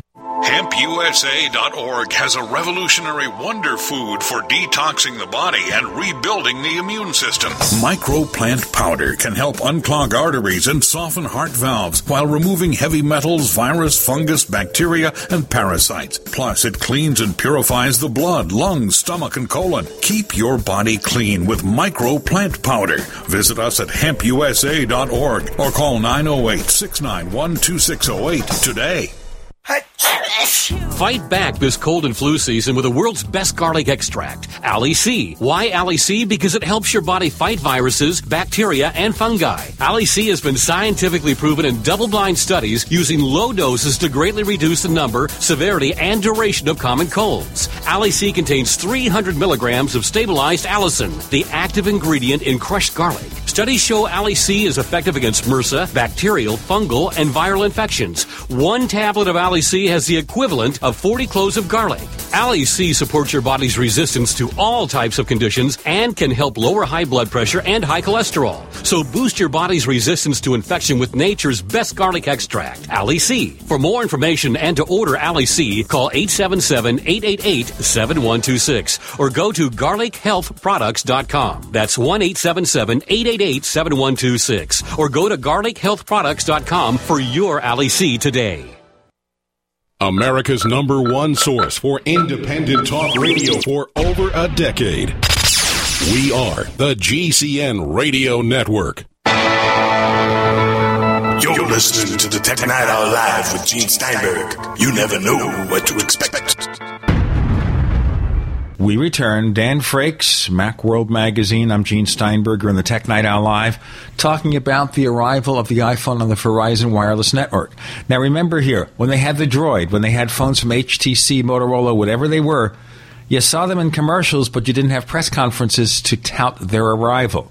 This is a big thing, but you also have to think, what is AT&T going to do? How are they going to combat this? Because the biggest issue, and I'm sure you'll agree with me, is AT&T has network connection problems in some key cities in the U.S. San Francisco, basically New York, other areas where AT&T may have the advantage of faster data speed, and I think probably better sound quality. From what I read, the sound is a little warmer, a little richer, although Verizon, it's more of a digital kind of sound. Regardless of that, AT&T loses big time anywhere where they can't get a good signal to you. Well, I think you can see what AT&T's already started to do. As of this week, they've changed their data tethering plans, for example. So now, whereas you used to, for $20 on top of your iPhone's data plan, you would basically get to share the existing data with tethering. Now, for that same $20, you not only get an additional 2 gigabytes, but that's shared with your original plan. So essentially, you're getting twice as much data, and it's shared however you want to use it. That's a direct response, I think, to the Verizon iPhone's hotspot feature, where for $20 you can share your phone's internet connection with up to 5 devices over Wi-Fi. So AT&T's already starting to respond on the pricing and plan side. The company's also said that, frankly, they're going to now start pushing Android phones a lot more. They're saying, okay, now that we're not the only iPhone vendor, we're going to point out that we're also, an Android vendor, and we're going to start pushing those phones as well too, so that we can compete with Verizon on both sides. But the big issue then is, what is AT&T going to do when the reviews all say the same thing? Although we have the limitations, voice and data, et cetera, at least for now, until the next generation network is in there. Okay, what are they going to say when, okay, I love your faster network, the better sound quality, but if I can't get a connection, if I get more drop calls, how does AT&T combat that? Well, I think we're just back to the same place we were before the iPhone came along, where people chose their phone chose their carrier based on their particular area. So for me, I'm not in San Francisco. I'm south about an hour near Apple's headquarters. For me, AT&T is fabulous down here. In fact, in some places down here, it's better than Verizon. So if I had to buy a new iPhone right now, I'd probably go with AT&T.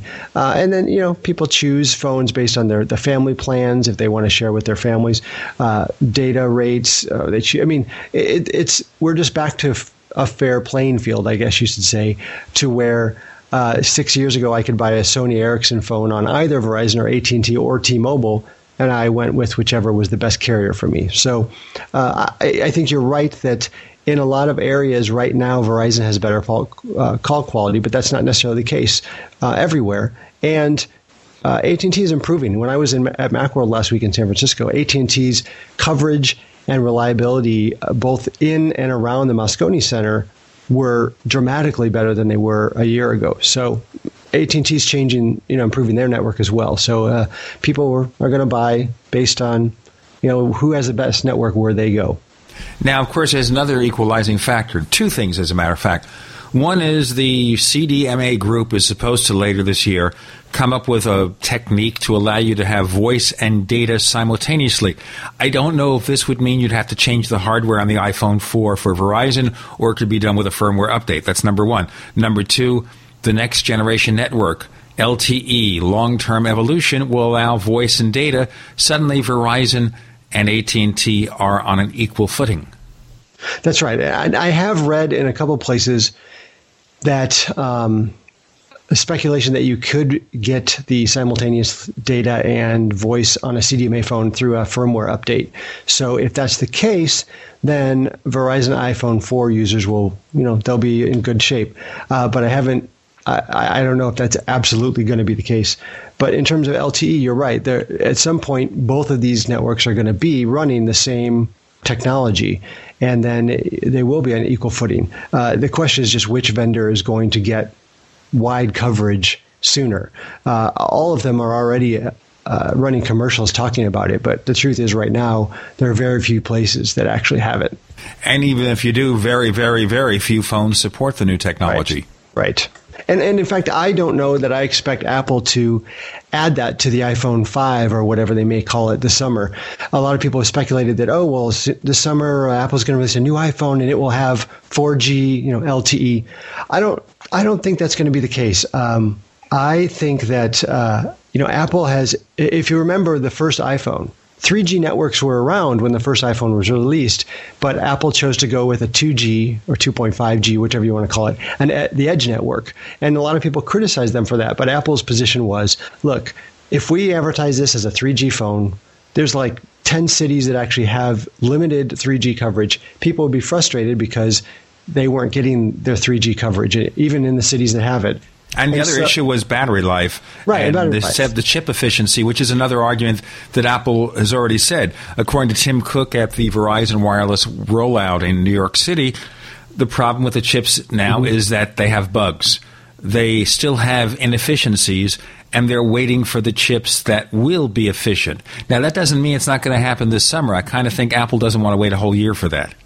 Well, I mean, the point raised about the bugs, also the standard hasn't been settled on. I mean, there is not an official LTE 4G standard that all the carriers have agreed on. So it's kind of like where Wi-Fi 802.11n was a couple years ago. So there was a jumping off point. There was a point there where the manufacturers of network hardware, including Apple and the airport system, they could say, okay, this particular product can be upgraded by firmware. Right. The hardware has been settled, so even if the technologies vary or improve or change, we'll take care of that. Right. But back to the bigger issue is I think that the Edge 3G phone was a good example of Apple's way of doing things, which is that we'd rather wait and have everyone have reliable products that work the way they expect them than to try to be on the cutting edge and result in user frustration. And so that's why I would be very surprised if this summer's new iPhone, which we all assume is going to happen this summer as usual, would be a 4G LTE phone. I think it's something Apple will wait on, whether that's breaking with their yearly schedule and doing it later in the year or early next year, or just waiting till next summer when everything's been settled and the 4G networks are more widespread. I think we'll see it later rather than sooner. Well, I guess we can't predict. There's also predictions that the next iPhone, whether or not it has the 4G LTE technology in it, is going to be a world phone, meaning that it will have the CDMA and GSM chips in there. I know Qualcomm makes a combo chip like that. Yeah, that would be great. I mean, the other big limitation about the Verizon phone right now is that if you go to, say, Europe, you essentially can't use your phone. You have to rent a phone or get one of those disposable phones or prepaid phone when you're there, because Europe is essentially on a GSM network. With the AT&T phone, you can go over there and buy a prepaid GSM SIM card and swap it out and use your existing phone. So yeah, but if the phone is locked to a specific carrier, you can't do that, can you? Well, you can basically call AT&T and say, I'm going to Europe and I want this phone unlocked. It's possible to do that with the CDMA. Do they do it? Yeah, I've heard they do. And in fact, there is a law in the books that was passed a few years back that in certain, I forgot what exactly the circumstances are, but under those circumstances, the carrier has to do it if you request it.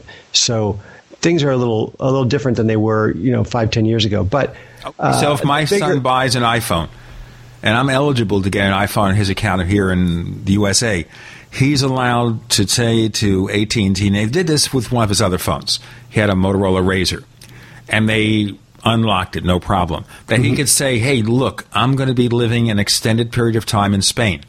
I'm not going to buy your plan because I can't afford it. That's going to exceed my monthly salary. Would you unlock the phone for the time I'm away so I could get a local carrier? And then when I come back to America, I just pop in your SIM and I can go back to using it as I do now.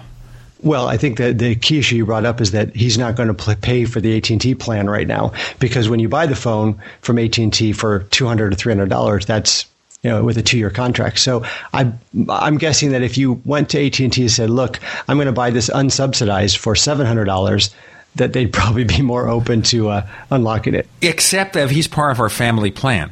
Yeah. It won't make a difference, because the only extra expense in our family plan is to pay the $30 for the data contract.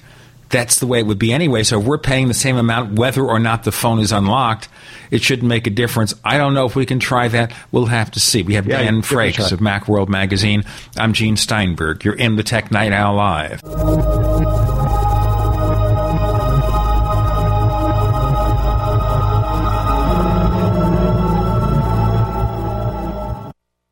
Hi, Ted Anderson announcing a great way to listen to radio on the telephone. By calling 760-569-7700, you'll be hearing GCNlive.com programs in seconds. Come to GCNlive.com, find your favorite host's dedicated phone number, and hear them 24/7. You heard me right. Every show has a dedicated phone number. Stop by GCNlive.com and bookmark their number today. And again, that's 760-569-7700. Hi, this is Ted Anderson. Have you ever wondered why banks, stockbrokers, investment advisors won't talk about gold IRAs? They've been available since 1986, yet the financial industry won't recognize the value of gold for your retirement. Gold has outperformed paper investments, yet no word about IRAs. If you would like to have gold for your retirement, call 800-686-2237. Don't get left behind by rising inflation and low returns. Call 800-686-2237. Secure your future and call 1-800-686-2237. Welcome back to the Tech Night Owl Live, where you never know what's going to happen next. And now, here's Gene Steinberg. One more segment. Dan Frakes, Macworld Magazine. I'm Gene Steinberg. You're in the Tech Night Owl Live. We started off, of course, talking about the Consumer Electronics Show, how Apple kind of took away some of the luster because of their various announcements about the App Store and also about the Verizon wireless arrival of the iPhone. And we've talked a little bit about what the next iPhone might include in terms of networking. So let's move beyond that. Last segment, the other event that Dan Frakes attended was Macworld Expo. So how does the post-Apple Macworld Expo survive? Yeah, it did pretty well this year. There were more vendors than last year, which was the first year Apple didn't attend, by about 30 or 40, I believe. They had more square feet on the show floor by, I forgot how many thousand square feet additional. compared to last year. And it was a much different vibe this year. Last year, the vibe was, Apple's not here. Is it going to survive? What's going to happen next year? And everybody was sort of in a wait and see mode. And this year, everyone had pretty much accepted the fact that Apple wasn't going to be there. And this is just the way it is. This is the show now. And people were much more positive. And both last year and this year, the vendors who did attend said they had a great show. They said that people were engaged. People were coming up to them very interested in products, interested in becoming customers of their products. And we talked last week at the end of the show, we had a Macworld discussion on stage about this, where the show is very different for the vendors, because it used to be that most of the people who came to Macworld came to see the big Apple booth, and they came to see maybe the Steve Jobs keynote. And so whatever they saw beyond that was sort of like gravy. It was the other vendors were picking people up out of Apple's wake. Whereas without Apple there, everyone who comes is there to see the other vendors. They know Apple's not going to be there. So in that respect, a lot of the vendors like just for lack of a better term, the quality of attendees for them more now than when Apple was there. So they don't have to play second fiddle. Right. So it's not all bad. It's definitely not as big. There aren't as many vendors. There isn't the huge Apple booth, the Adobe booth, the Microsoft booth. But as my boss, Jason Snell, said last week, if you compare it to the glory days of Macworld Expo, you're going to come away wanting. But if instead you look at it and say, you know what, Apple's got a huge ecosystem of computers, iPads, iPhones, iPods, and there's a market around that with all kinds of neat products, and I'd like to be able to go someplace and put my hands on those products in person, then the Expo actually is still a pretty good event. And, of course, that's not even talking about all the classes and sessions and conference opportunities that are there. Well, that's the thing, too, the educational factor. Right. That people can go there and they get seminars. I heard from one of our other guests just last week, John Martellero from the Mac Observer, IT professionals getting together, talking shop, going to special seminars to learn their craft. Right. There's more of a focus on everybody but Apple. Yeah, definitely. And the classes are actually really impressive. If you take a step back and look at there's a user conference track, there's a pro track, there's an IT track. If you look at the people actually teaching those classes, you're talking about some of the premier voices in the Mac community who are there giving you a class on their specialty. And it's really unparalleled in the Mac community in terms of a place where you can go and learn about these topics from the people who are really the most qualified to talk about them. Well, the other thing is here about the attendance of the major hardware software companies. Last year we had Microsoft. This year we don't, because Microsoft already introduced their product. Adobe wasn't there. No Quark Incorporated. Even in terms of hardware makers, we have people who have accessories, but not the really major hardware people. I think there was one printer maker, as a matter of fact. Well, HP was there showing their AirPrint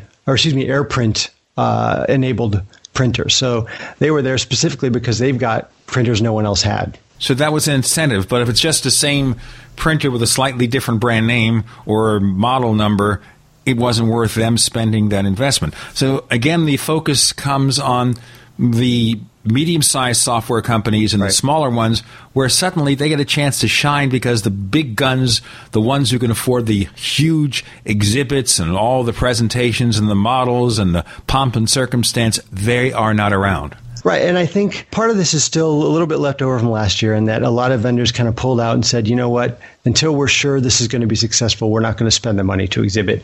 And when you come to talk about companies like, even on the audio side, Logitech, Altec, Lansing, that normally used to be staples of Macworld Expo, their stuff is at Best Buy. It's in Apple stores. It's at every big box retailer. And so there's not as much incentive for them to spend a lot of money to come be in front of Mac users when they're already in front of Mac users everywhere else.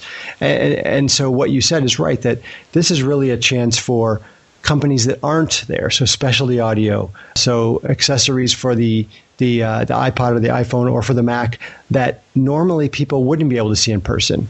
And so in that respect, it's a very unique opportunity for the attendees, because they might see something on the web, but they can't really get their hands on it. And at the expo, it's their chance. So what's the agenda for next year at the expo? More of the same? Do you think they have the formula down pat to keep this event going year after year? Well, we'll see. I think they're still waiting on the numbers, but it sounds like attendance was up. And so the challenge for Macworld Expo is just going to be, can we keep this profitable? Because Macworld Expo is run by the same company as Macworld. We're separate companies within the company. But equal.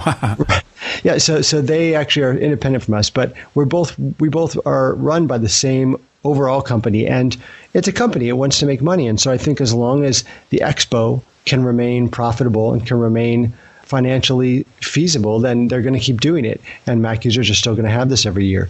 As long as people keep coming, I think that's going to be the case. The general manager of the Macworld Expo has told us that they've already got really good response from vendors who are re-signing up for next year. And so the pre-registration for booths is going well. So, unless something happens that bigger than Apple pulling out, I think it's going to be around for a while. Well, that's the big issue there. Bigger than Apple pulling out. And right now, what could that be? Right. And I think that the reports have been pretty much positive from media and from attendees, and that's really what the expo needs right now. Is they need to get good feedback. They need for people who are there to tell their friends and say, you know what, Apple wasn't there, but it was great. I got to learn a lot of stuff. There were some great, stage things there, some presentations on the main stage. There were a lot of vendors that I'd never seen before or that I couldn't see in person. And so I had a great time. And if they do that and their friends come next year, it's who knows, it could end up growing even faster than it is now. But as long as it offers things you can't get elsewhere, I think it'll do fine. And certainly there's no incentive, regardless, for Apple to ever return because they're getting so much publicity by virtue of their own announcements. All they have to do is say, hey, come here, press. And a week later, everybody in the media is there. Not just the tech media, but the mainstream media. Right. Well, in addition, they also got 400 Apple stores around the world. So they don't need a showcase event where they can come and get people the opportunities to get their hands on their products anymore. Nowadays, they announce a product. A few days later, it's available in 400 places around the world, generally within here in the U.S., within a couple miles of anyone, or a couple hours of anyone. So they just don't need the expo anymore. And so I can understand their reasons for not being there. It's funny. I live about 4 minutes from an Apple store, about 10 minutes from a Best Buy store and an independent Apple reseller. So no matter what I do, there's no way I can stop or avoid getting an area where I can buy an Apple product. Hey, Dan Frakes, what do you have coming up in Macworld? We are doing sort of our post Macworld coverage right now. Of course, we've got the iPhone for Verizon. There's I'm sure, as you've heard, there's probably going to be some new iPad things coming out. We're going to be looking at iPad keyboards, which is a big in-demand topic. And so those are some of the biggest things coming up. And that's Macworld.com, or go to the newsstand. Remember, printed magazines are not obsolete. And I see that Macworld has fattened, meaning they have more advertisers, meaning I guess their circulation must be up. And it also means more companies want to advertise in a Macintosh magazine. Dan Frakes, thanks for joining us on the Tech Night Owl Live. Thanks for having me, Gene.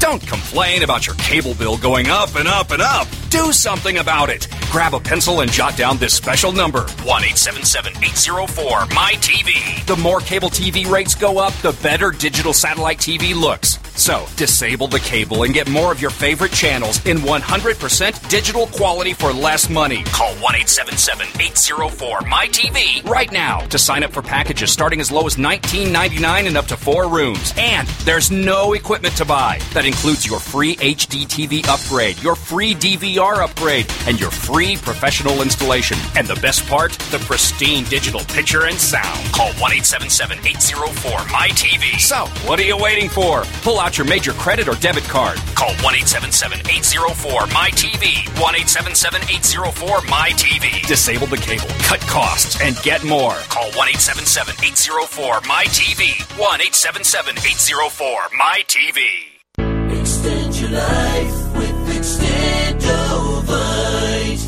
Hi, I'm Don Wiskin, and have you ever wondered what the garlic cayenne drops could do for you?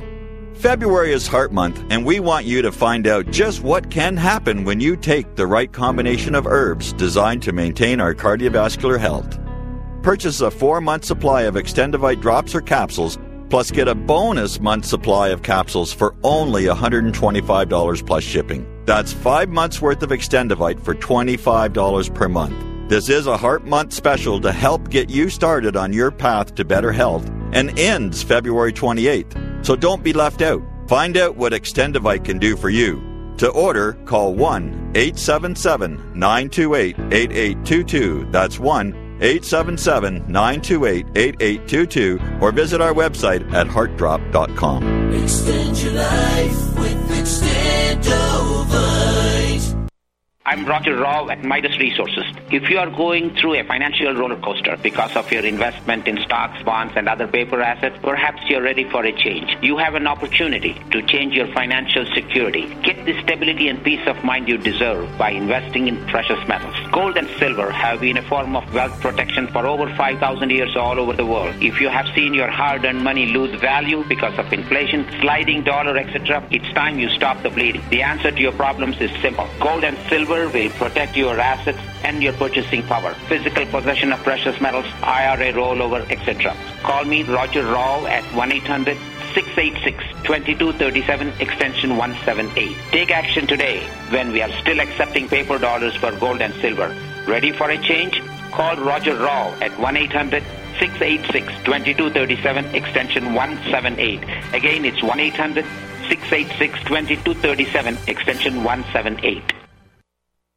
Skip the long lines and high prices at the florist because right now at ProFlowers.com, you can get 2 dozen assorted roses with a free glass vase and a free box of chocolates for just $29.99. Just visit ProFlowers.com. Look for the radio microphone in the upper right corner and enter the secret code 4444. Unlike overpriced flowers at the florist, which sit in the cooler for days, our flowers are sent fresh cut from the fields and are guaranteed to stay fresh and beautiful for at least 7 full days. Just visit ProFlowers.com today to get 2 dozen assorted roses with a free glass vase and free chocolates for only $29.99. Order now and pick the delivery date you want. It's guaranteed. But hurry, because Valentine's Day is this Monday, and our special offer ends this Friday. The only way to get this amazing deal is to visit ProFlowers.com. Look for the radio microphone in the upper right corner and enter the secret code 4444. Are you tired of searching for great talk radio? Something more important. Search no more. We are the GCN Radio Network. We want to hear from you. If you have a comment or question about the Tech Night Owl Live, send it to news@technightowl.com. That's news@technightowl.com. And don't forget, you can visit the famous Tech Night Owl community forums at forum.technightowl.com. Get in on all the action. That's forum.technightowl.com. Peter Cohen, he's part of a radio show called The Angry Mac Bastards, also writes for The Loop at loopinsight.com. A friend, of course, of our other regular guest, Jim Dalrymple.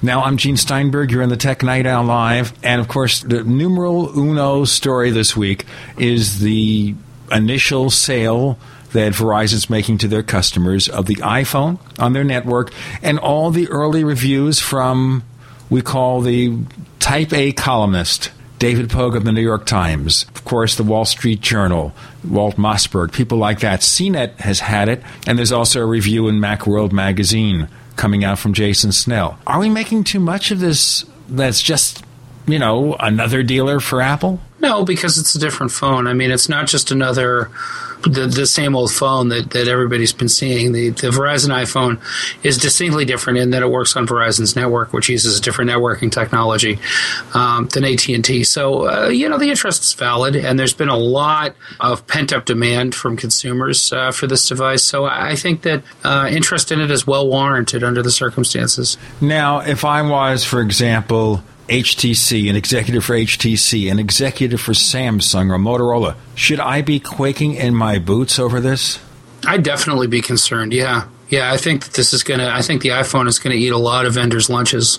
It's interesting because every one of those companies, nobody had a special press conference for a Droid. Well, that's just it. Because nobody cares.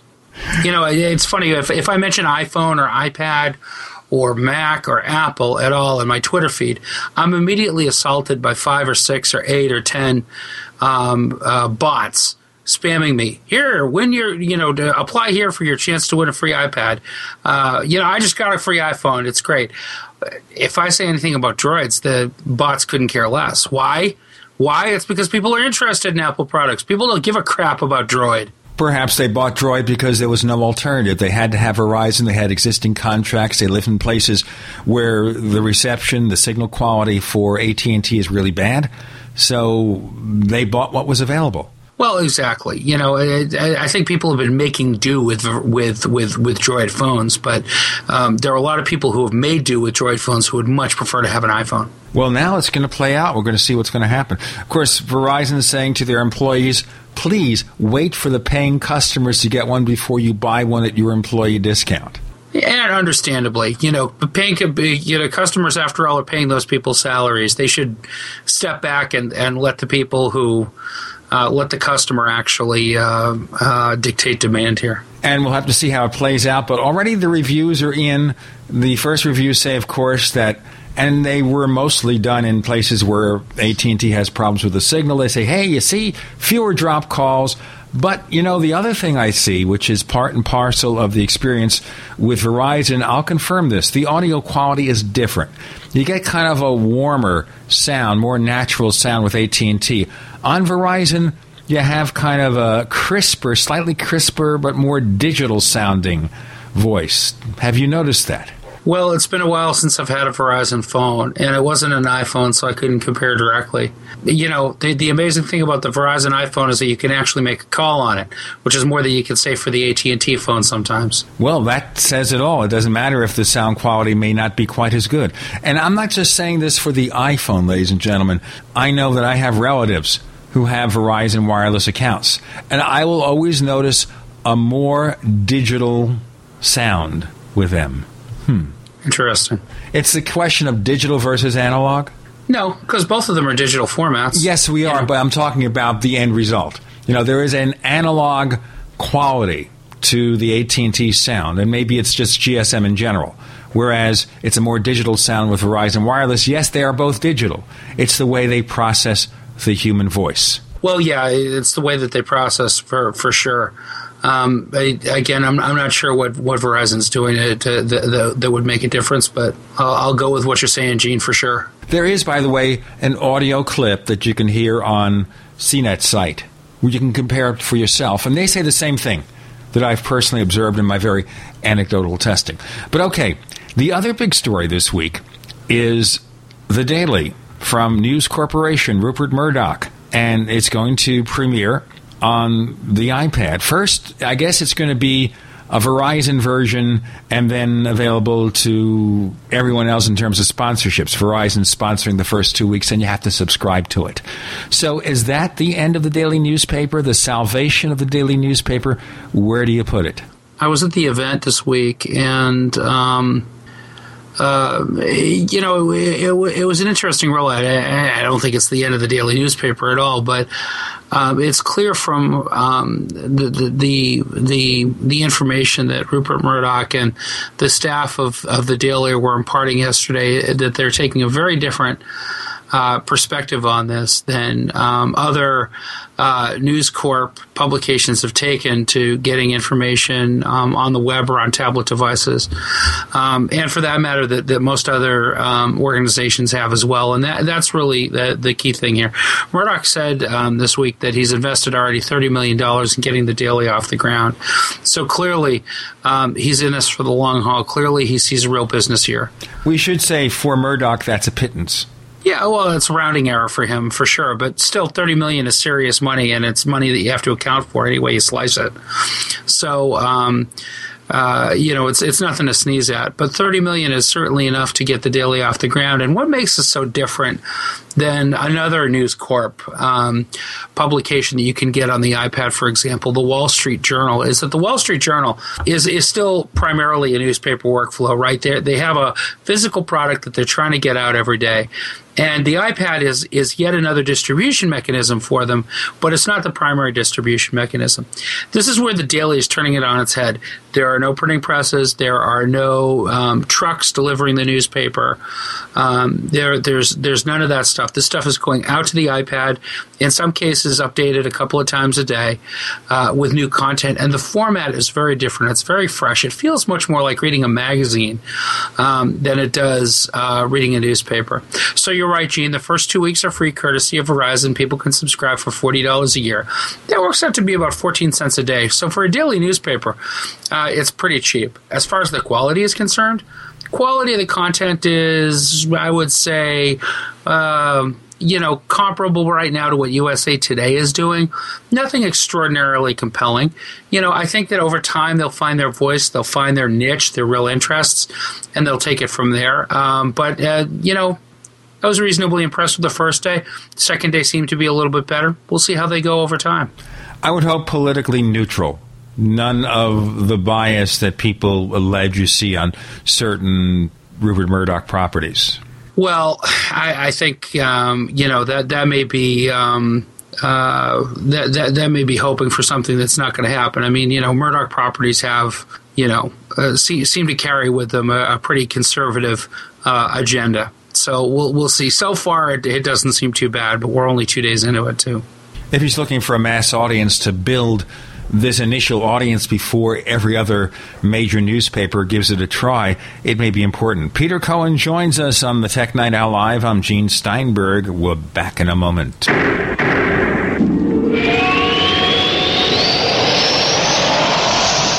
Graphic Converter is the image manipulation tool for the rest of us. It does not use any database. You get full control of all your files. Want to view the images of a folder? Drag it into Graphic Converter, and a powerful browser opens up to show your image files. You could use it for slideshows. You could use it to import images from digital cameras or from scanners. Need to do some image editing? You can do that too in Graphic Converter. Also print catalogs. Convert from so many formats I can't even list them. Download now to see if Graphic Converter is good for you, like 1.5 million other users. Guess what? You can download a version that is mostly full-featured. Try it out, and if you like it, it's just $34.95 for Graphic Converter from lemkesoft.com. That's LEMKESOFT.com. lemkesoft.com for my favorite Graphic Converter. What bothers you most about menopause? Is it the hot flashes? Waking up at night drenched in sweat? How about the mood swings or putting on weight? Tens of thousands of women have turned to Amberen to get relief from their menopause symptoms.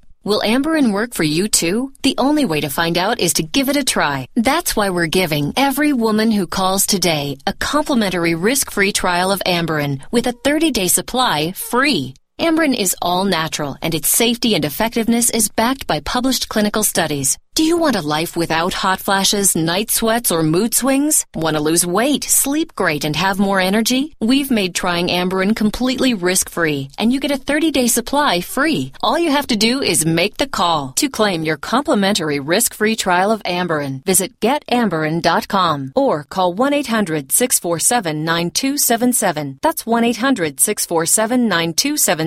1-800-647-9277. Don't complain about your cable bill going up and up and up. Do something about it. Grab a pencil and jot down this special number, 1-877-814-MY-TV. The more cable TV rates go up, the better digital satellite TV looks. So, disable the cable and get more of your favorite channels in 100% digital quality for less money. Call 1-877-814-MY-TV right now to sign up for packages starting as low as $19.99 and up to 4 rooms. And there's no equipment to buy. That includes your free HD TV upgrade, your free DVR upgrade, and your free professional installation. And the best part, the pristine digital picture and sound. Call 1-877-814-MY-TV. So, what are you waiting for? Pull out your major credit or debit card. Call 1-877-814-MY-TV. 1-877-814-MY-TV. Disable the cable, cut costs, and get more. Call 1-877-814-MY-TV. 1-877-814-MY-TV.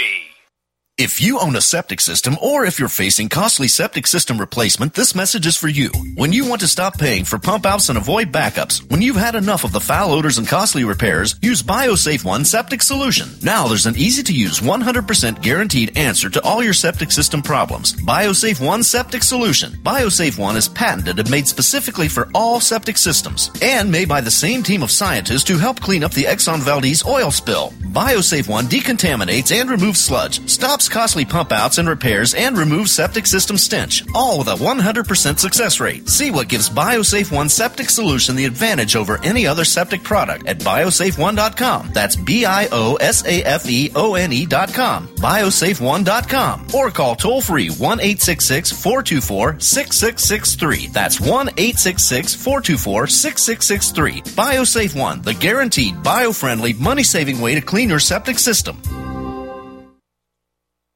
The GCN Radio Network, providing the world with hard-hitting talk radio. GCN. Great talk radio starts here. You're listening to the Tech Night Owl Live with Gene Steinberg. You never know what to expect. We return. Peter Cohen on the Tech Night Owl Live with Gene Steinberg. Peter is one of the co-hosts of the Angry Mac Bastards radio show, and also he writes for The Loop at loopinsight.com. We were talking about The Daily. Now, if I'm the publisher of the New York Times, I'm the publisher of the Washington Post, I got to think, The Daily, or maybe even USA Today, worse, USA Today, because this is a national paper. I got to think, I'm hurting. I better rush and put some money into something and try to get on the iPad, too. Well, these publishers are on the iPad one way or the other. I mean, USA Today has been there almost since day one, for example. Yes, but not in a unique version. It's just an iPad version of the existing printed content. It's not a subscription project, because the first in-app subscription happens to be The Daily. Up till now, if you want to buy a magazine, you could buy a magazine, but every item was an a la carte app. It wasn't one app that is updated with new content for which you subscribe. True. There are a couple of different ways that publishers have approached this. One method is Zenio, for example, which is a monolithic app that provides you with access to a number of different magazines. I think Car and Driver, for example, that's how I subscribe to Car and Driver. And it's basically a digital copy of the magazine, not nearly as integrated or sophisticated as The Daily is as an application. But The Daily really gives you an idea of one way it can be done, which is the app provides you with a framework to access all this content. And this content is rich media content. It's panoramic 360-degree photos. It's slideshows. It's interactive bits, letting you see what the weather is over a 12-hour period. It's sports info, customized for the teams and the particular pro sports or college sports that you care about. Now, understand it's going to ask your location, and the key to get your local content is to let it find your location. Right, exactly. You can opt out of that. You don't need to give it your location, but if you do, then it will customize that content accordingly. Exactly. I assume then you get targeted ads. I wonder how they're going to handle coupons for supermarkets. Yeah, I would love to see. I would love to be able to eradicate my Sunday Boston Globe delivery and just use electronic coupons instead. You mean you wouldn't miss the morning fish wrapper? I sure would not. No, not at all. I wouldn't miss having to haul that piece of crap to the recycling facility once a week. Especially when it's 10 below. Yeah, especially when it's 10 below. Okay, so you see this as being an attempted revolution.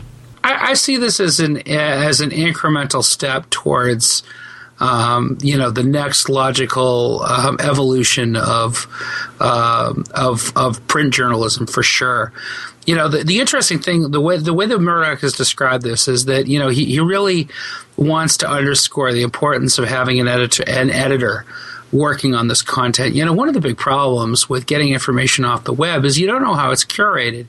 You don't necessarily know how accurate the source of the information is, how well vetted the writers are, how well proofed the copy is that you're reading. So in terms of accuracy, you're really kind of taking a crapshoot. I think the Daily is trying to apply some level of journalistic respectability to the availability of online content. And in that respect, I applaud them greatly. So it's not just somebody aggregating content.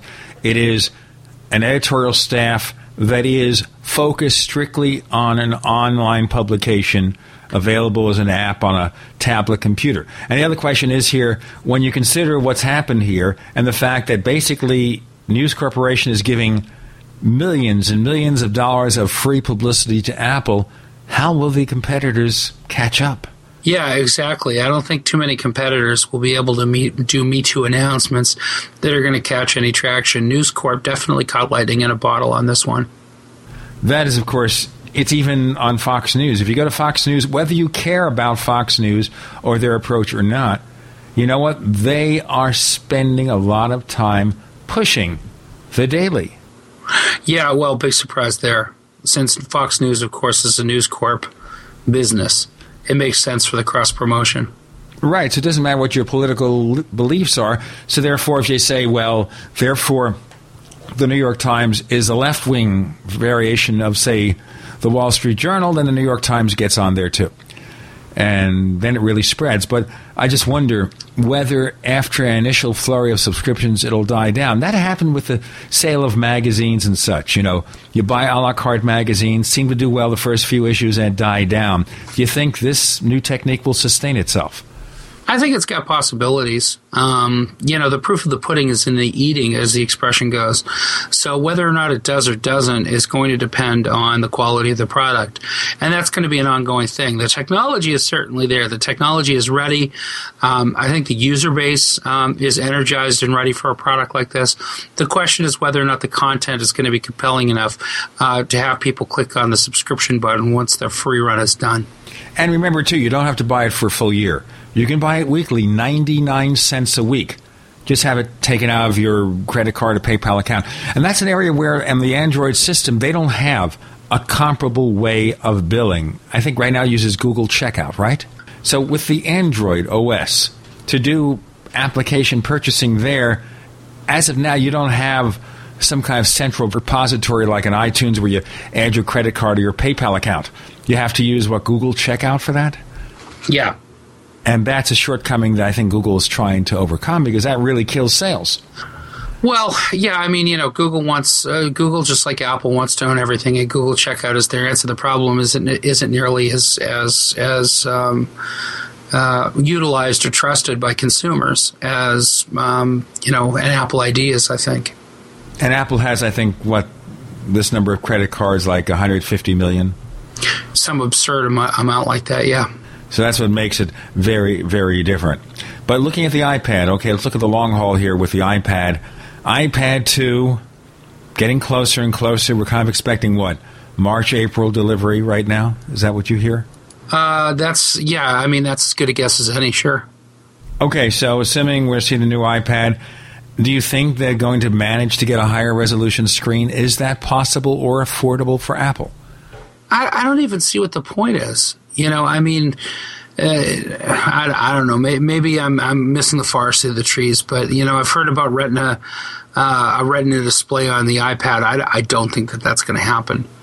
I think also remember with an iPad, it's not as close to your eyes as the iPhone. It's going to be held a foot away or something like that. The other thing is they could do, I guess, is reduce the reflections. with the proper coating. Yeah, and I mean, I'm more interested in seeing them improve battery life on the iPad, for example, or making it a little bit slimmer, making it a little bit lighter and easier to carry than it is right now, because it weighs you down after a while. That's a big issue. I mean, you have a lot of accessories that help. I mean, there's one where you can kind of clamp this case onto the iPad and hold it with your hand like a fist around this clamp or holder to be able to read it. That's awkward. All this stuff is awkward. But if Apple can shave 3, 4, 5 ounces off that thing, that could make a big difference. Anything helps. Exactly. We're talking about 1.5 pounds for the regular iPad, 1.6 pounds. It's still, of course, selling as many as Apple can distribute. I guess we've heard talk of dual-core processors, much more powerful graphics chips, that kind of thing. These things are more and more closer to a traditional PC in terms of their raw horsepower, right? Yeah, absolutely. I mean, if you brought the iPad back in a time machine just 10 years ago, people would think that you were, some sort of magician. Well, you think, for example, the first Power Mac G4s, the equivalent of a supercomputer on your desktop, 400 megahertz. And, of course, the first iPad was a gigahertz. And the hard drives then weren't much bigger than the solid-state storage you get now. Screen display the same resolution as, a PC was a few years ago, too, as well. Don't forget, we want to hear from you. Write to us, news@technightowl.com. Once again, that's news@technightowl.com. We guarantee we read every letter we get. We have Peter Cohen of the Angry Mac Bastards radio show, and of course, The Loop at loopinsight.com. I'm Gene Steinberg. You're in the Tech Night Owl Live.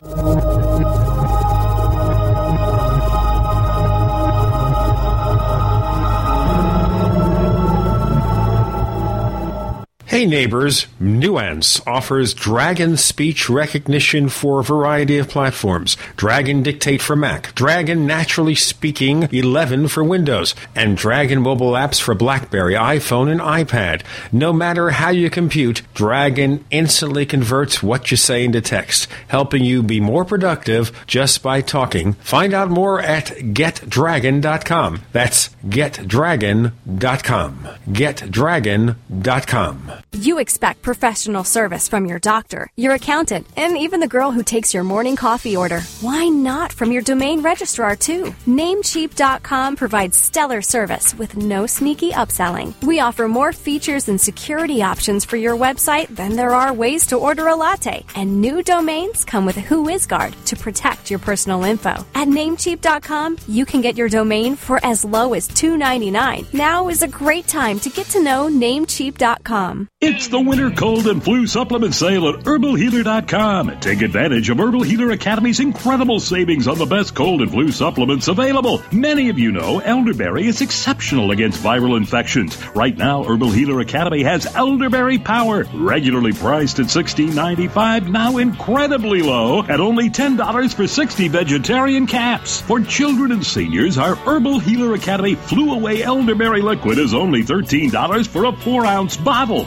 Also on super sale, olive leaf capsules, oregano oil plus capsules, and our incredible Respirate formula, Oregacillin Physician Strength capsules for your lungs. Normally $34.95, now just $25. Hit the winter specials link at herbalhealer.com for these cold and flu supplement specials and other on-sale products like apple cider vinegar, brain power, and neuro recovery. New customers get a free catalog with your first order. Log on and hit the winter specials now at herbalhealer.com.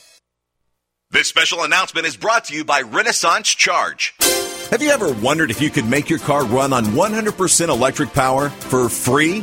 It is now possible. How about a simple device that is both a super efficient motor and a free energy generator at the same time? What if this could also be used to restore useless batteries and save you lots of money? Because our customers asked for it, we have organized a Renaissance Charge Conference Workshop on July 29th to July 31st at the beautiful Coeur d'Alene Resort in Idaho. Not only will you see these fascinating energizers, but you will be able to build some alongside genius inventor John Bedini. Participate in this truly historic event featuring our cutting-edge alternative energy Tesla technology. Register early for the best seats and advanced workshop by visiting rcharge.com. That's r-charge.com for details. or call 208-772-4514. That's 208-772-4514.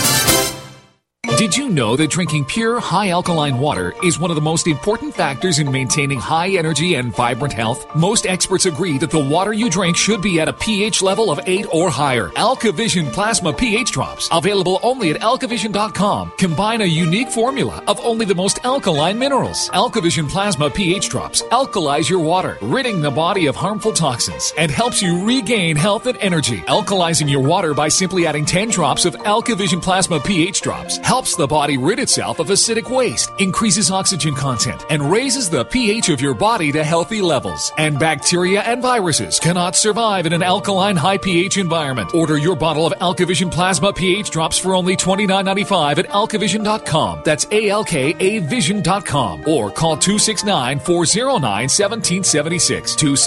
269-409-1776. Alkalize your body. Supercharge your health at alkavision.com today.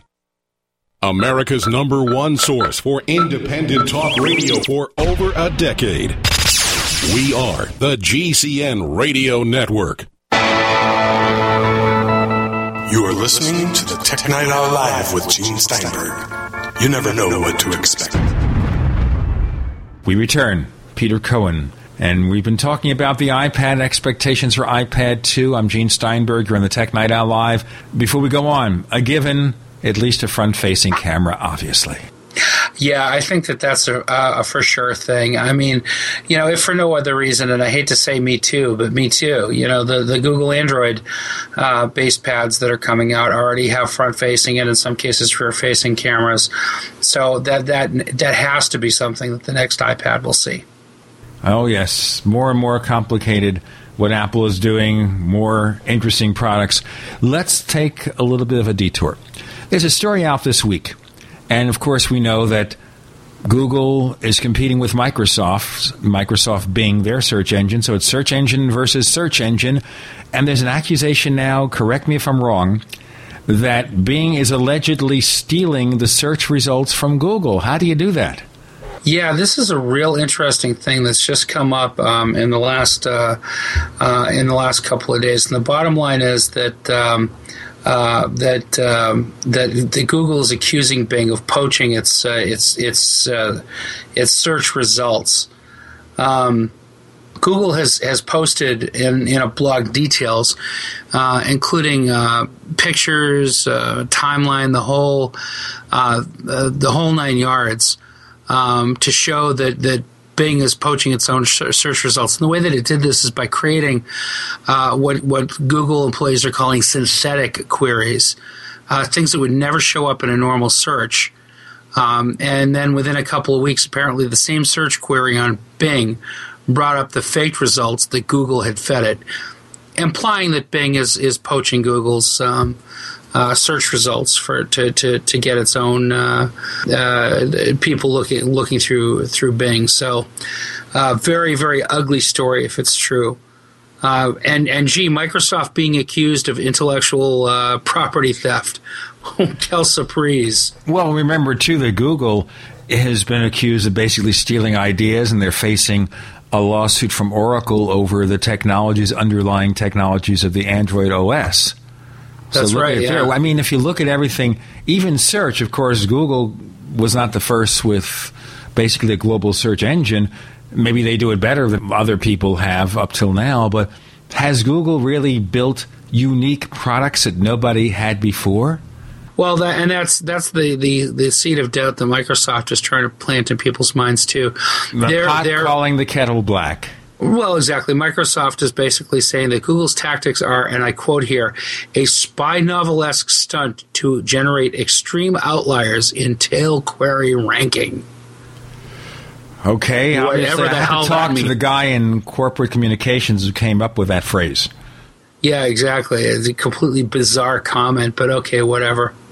So in the bizarre world, though, all things being equal, the perfect search engine should always deliver consistent results. So as they get more and more perfect, shouldn't they be more and more similar? They should. But, the point here is that Google basically had, created these search results that nobody would in real life look for, and that Bing was finding them too, indicates that Bing is gaming the system somehow. How do you find the truth? Where is the truth? Is there a truth to be found? Well, I think an independent auditor needs to take a look at both. But I sincerely doubt that Microsoft or Google are going to open the kimono on their search algorithms enough to let anybody judge independently whether or not Bing is indeed using Google search results. Well, the other question is Google's point is, hey, listen, we don't need to. We caught them red-handed. See, here's the evidence. Is it actionable? Well, I'm not sure that anybody cares. I mean, do people really use Bing that much? Well, remember here that it's got that and Yahoo are the same engine now. They power Yahoo's searches. Now, Google traditionally has, 66% of the market. So, yeah, if you look at the remainder of the market, it's mixed between Bing and Yahoo, which is essentially the same search engine, which is getting, another 20%, and the rest for the also-rans in the 4th, 5th, 6th category. Yeah, no, it's a point accepted. Right, so, it is important, and it's even 10, 20% is fairly significant. Yeah, no, absolutely. That's a very good point. So, who knows? But the question again is, can Google now go after Microsoft and say, all right, you are doing something with our intellectual property?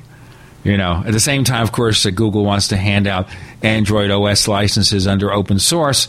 Obviously, their search algorithms are protected, aren't they? One would hope, yeah. So I don't know. Are they just playing games with each other? Is there a truth to be found here? Is it the kind of thing that we could say, who cares? Well, that's certainly my attitude. From my perspective, it's inside baseball. Google obviously is very concerned about protecting their own algorithms because they've spent, lots and lots of time generating it. And listen, as a writer, I certainly have been in situations where people have poached my words before and tried to pass them off as their own.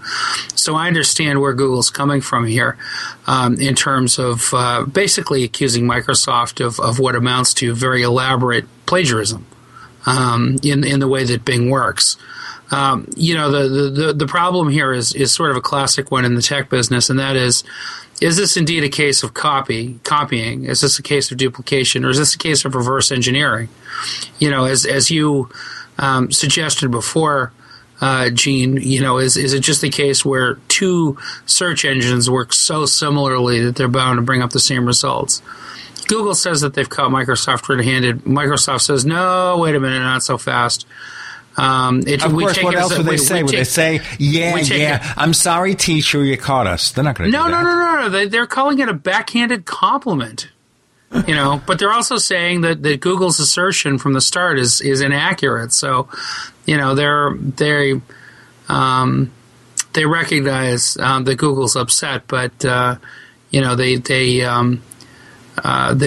feel that their position is defensible. Well, it would be nice to see that lawsuit, but then again, what do you think in terms of lawsuits? Where does Google stand with the lawsuit from Oracle?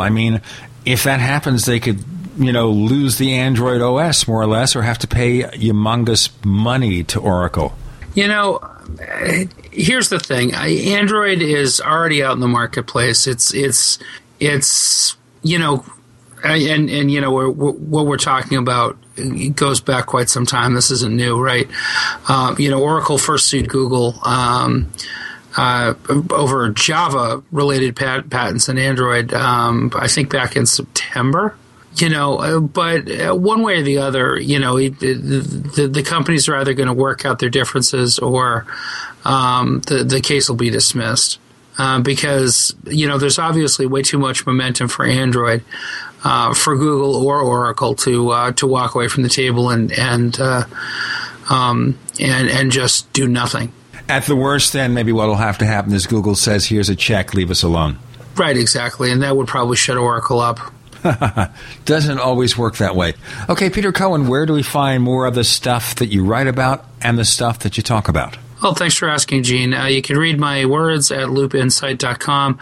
I also freelance pretty regularly for a lot of different magazines. You can read my reviews on Mac Life, Mac Format in the UK, TAP, which is a new iOS-related publication, and Mac User. And I also do my own weekly podcast with John C. Welch and Darby Lyons called Angry Mac Bastards at angrymacbastards.com, which is also available on iTunes. Be warned, though, we do work blue, so there's a lot of foul language. If that sort of thing turns you off, please don't listen. But you'll be happy to know that my printed commentary is much more sane than what I say on the podcast. He avoids the 7 words. By the way, if you want to find more of the things we do, my daily commentaries, technightowl.com. That's technightowl.com. Twitter, it's technightowl. Technightowl at Twitter. Write to us, news at technightowl.com. And listen to our other show, The Paracast, at paracast.com.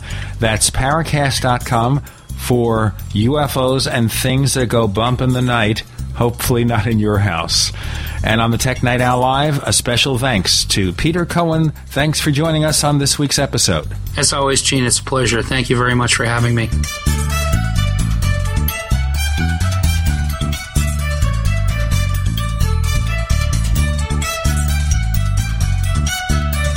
The Tech Night Owl Live is a copyrighted presentation of Making the Impossible Incorporated.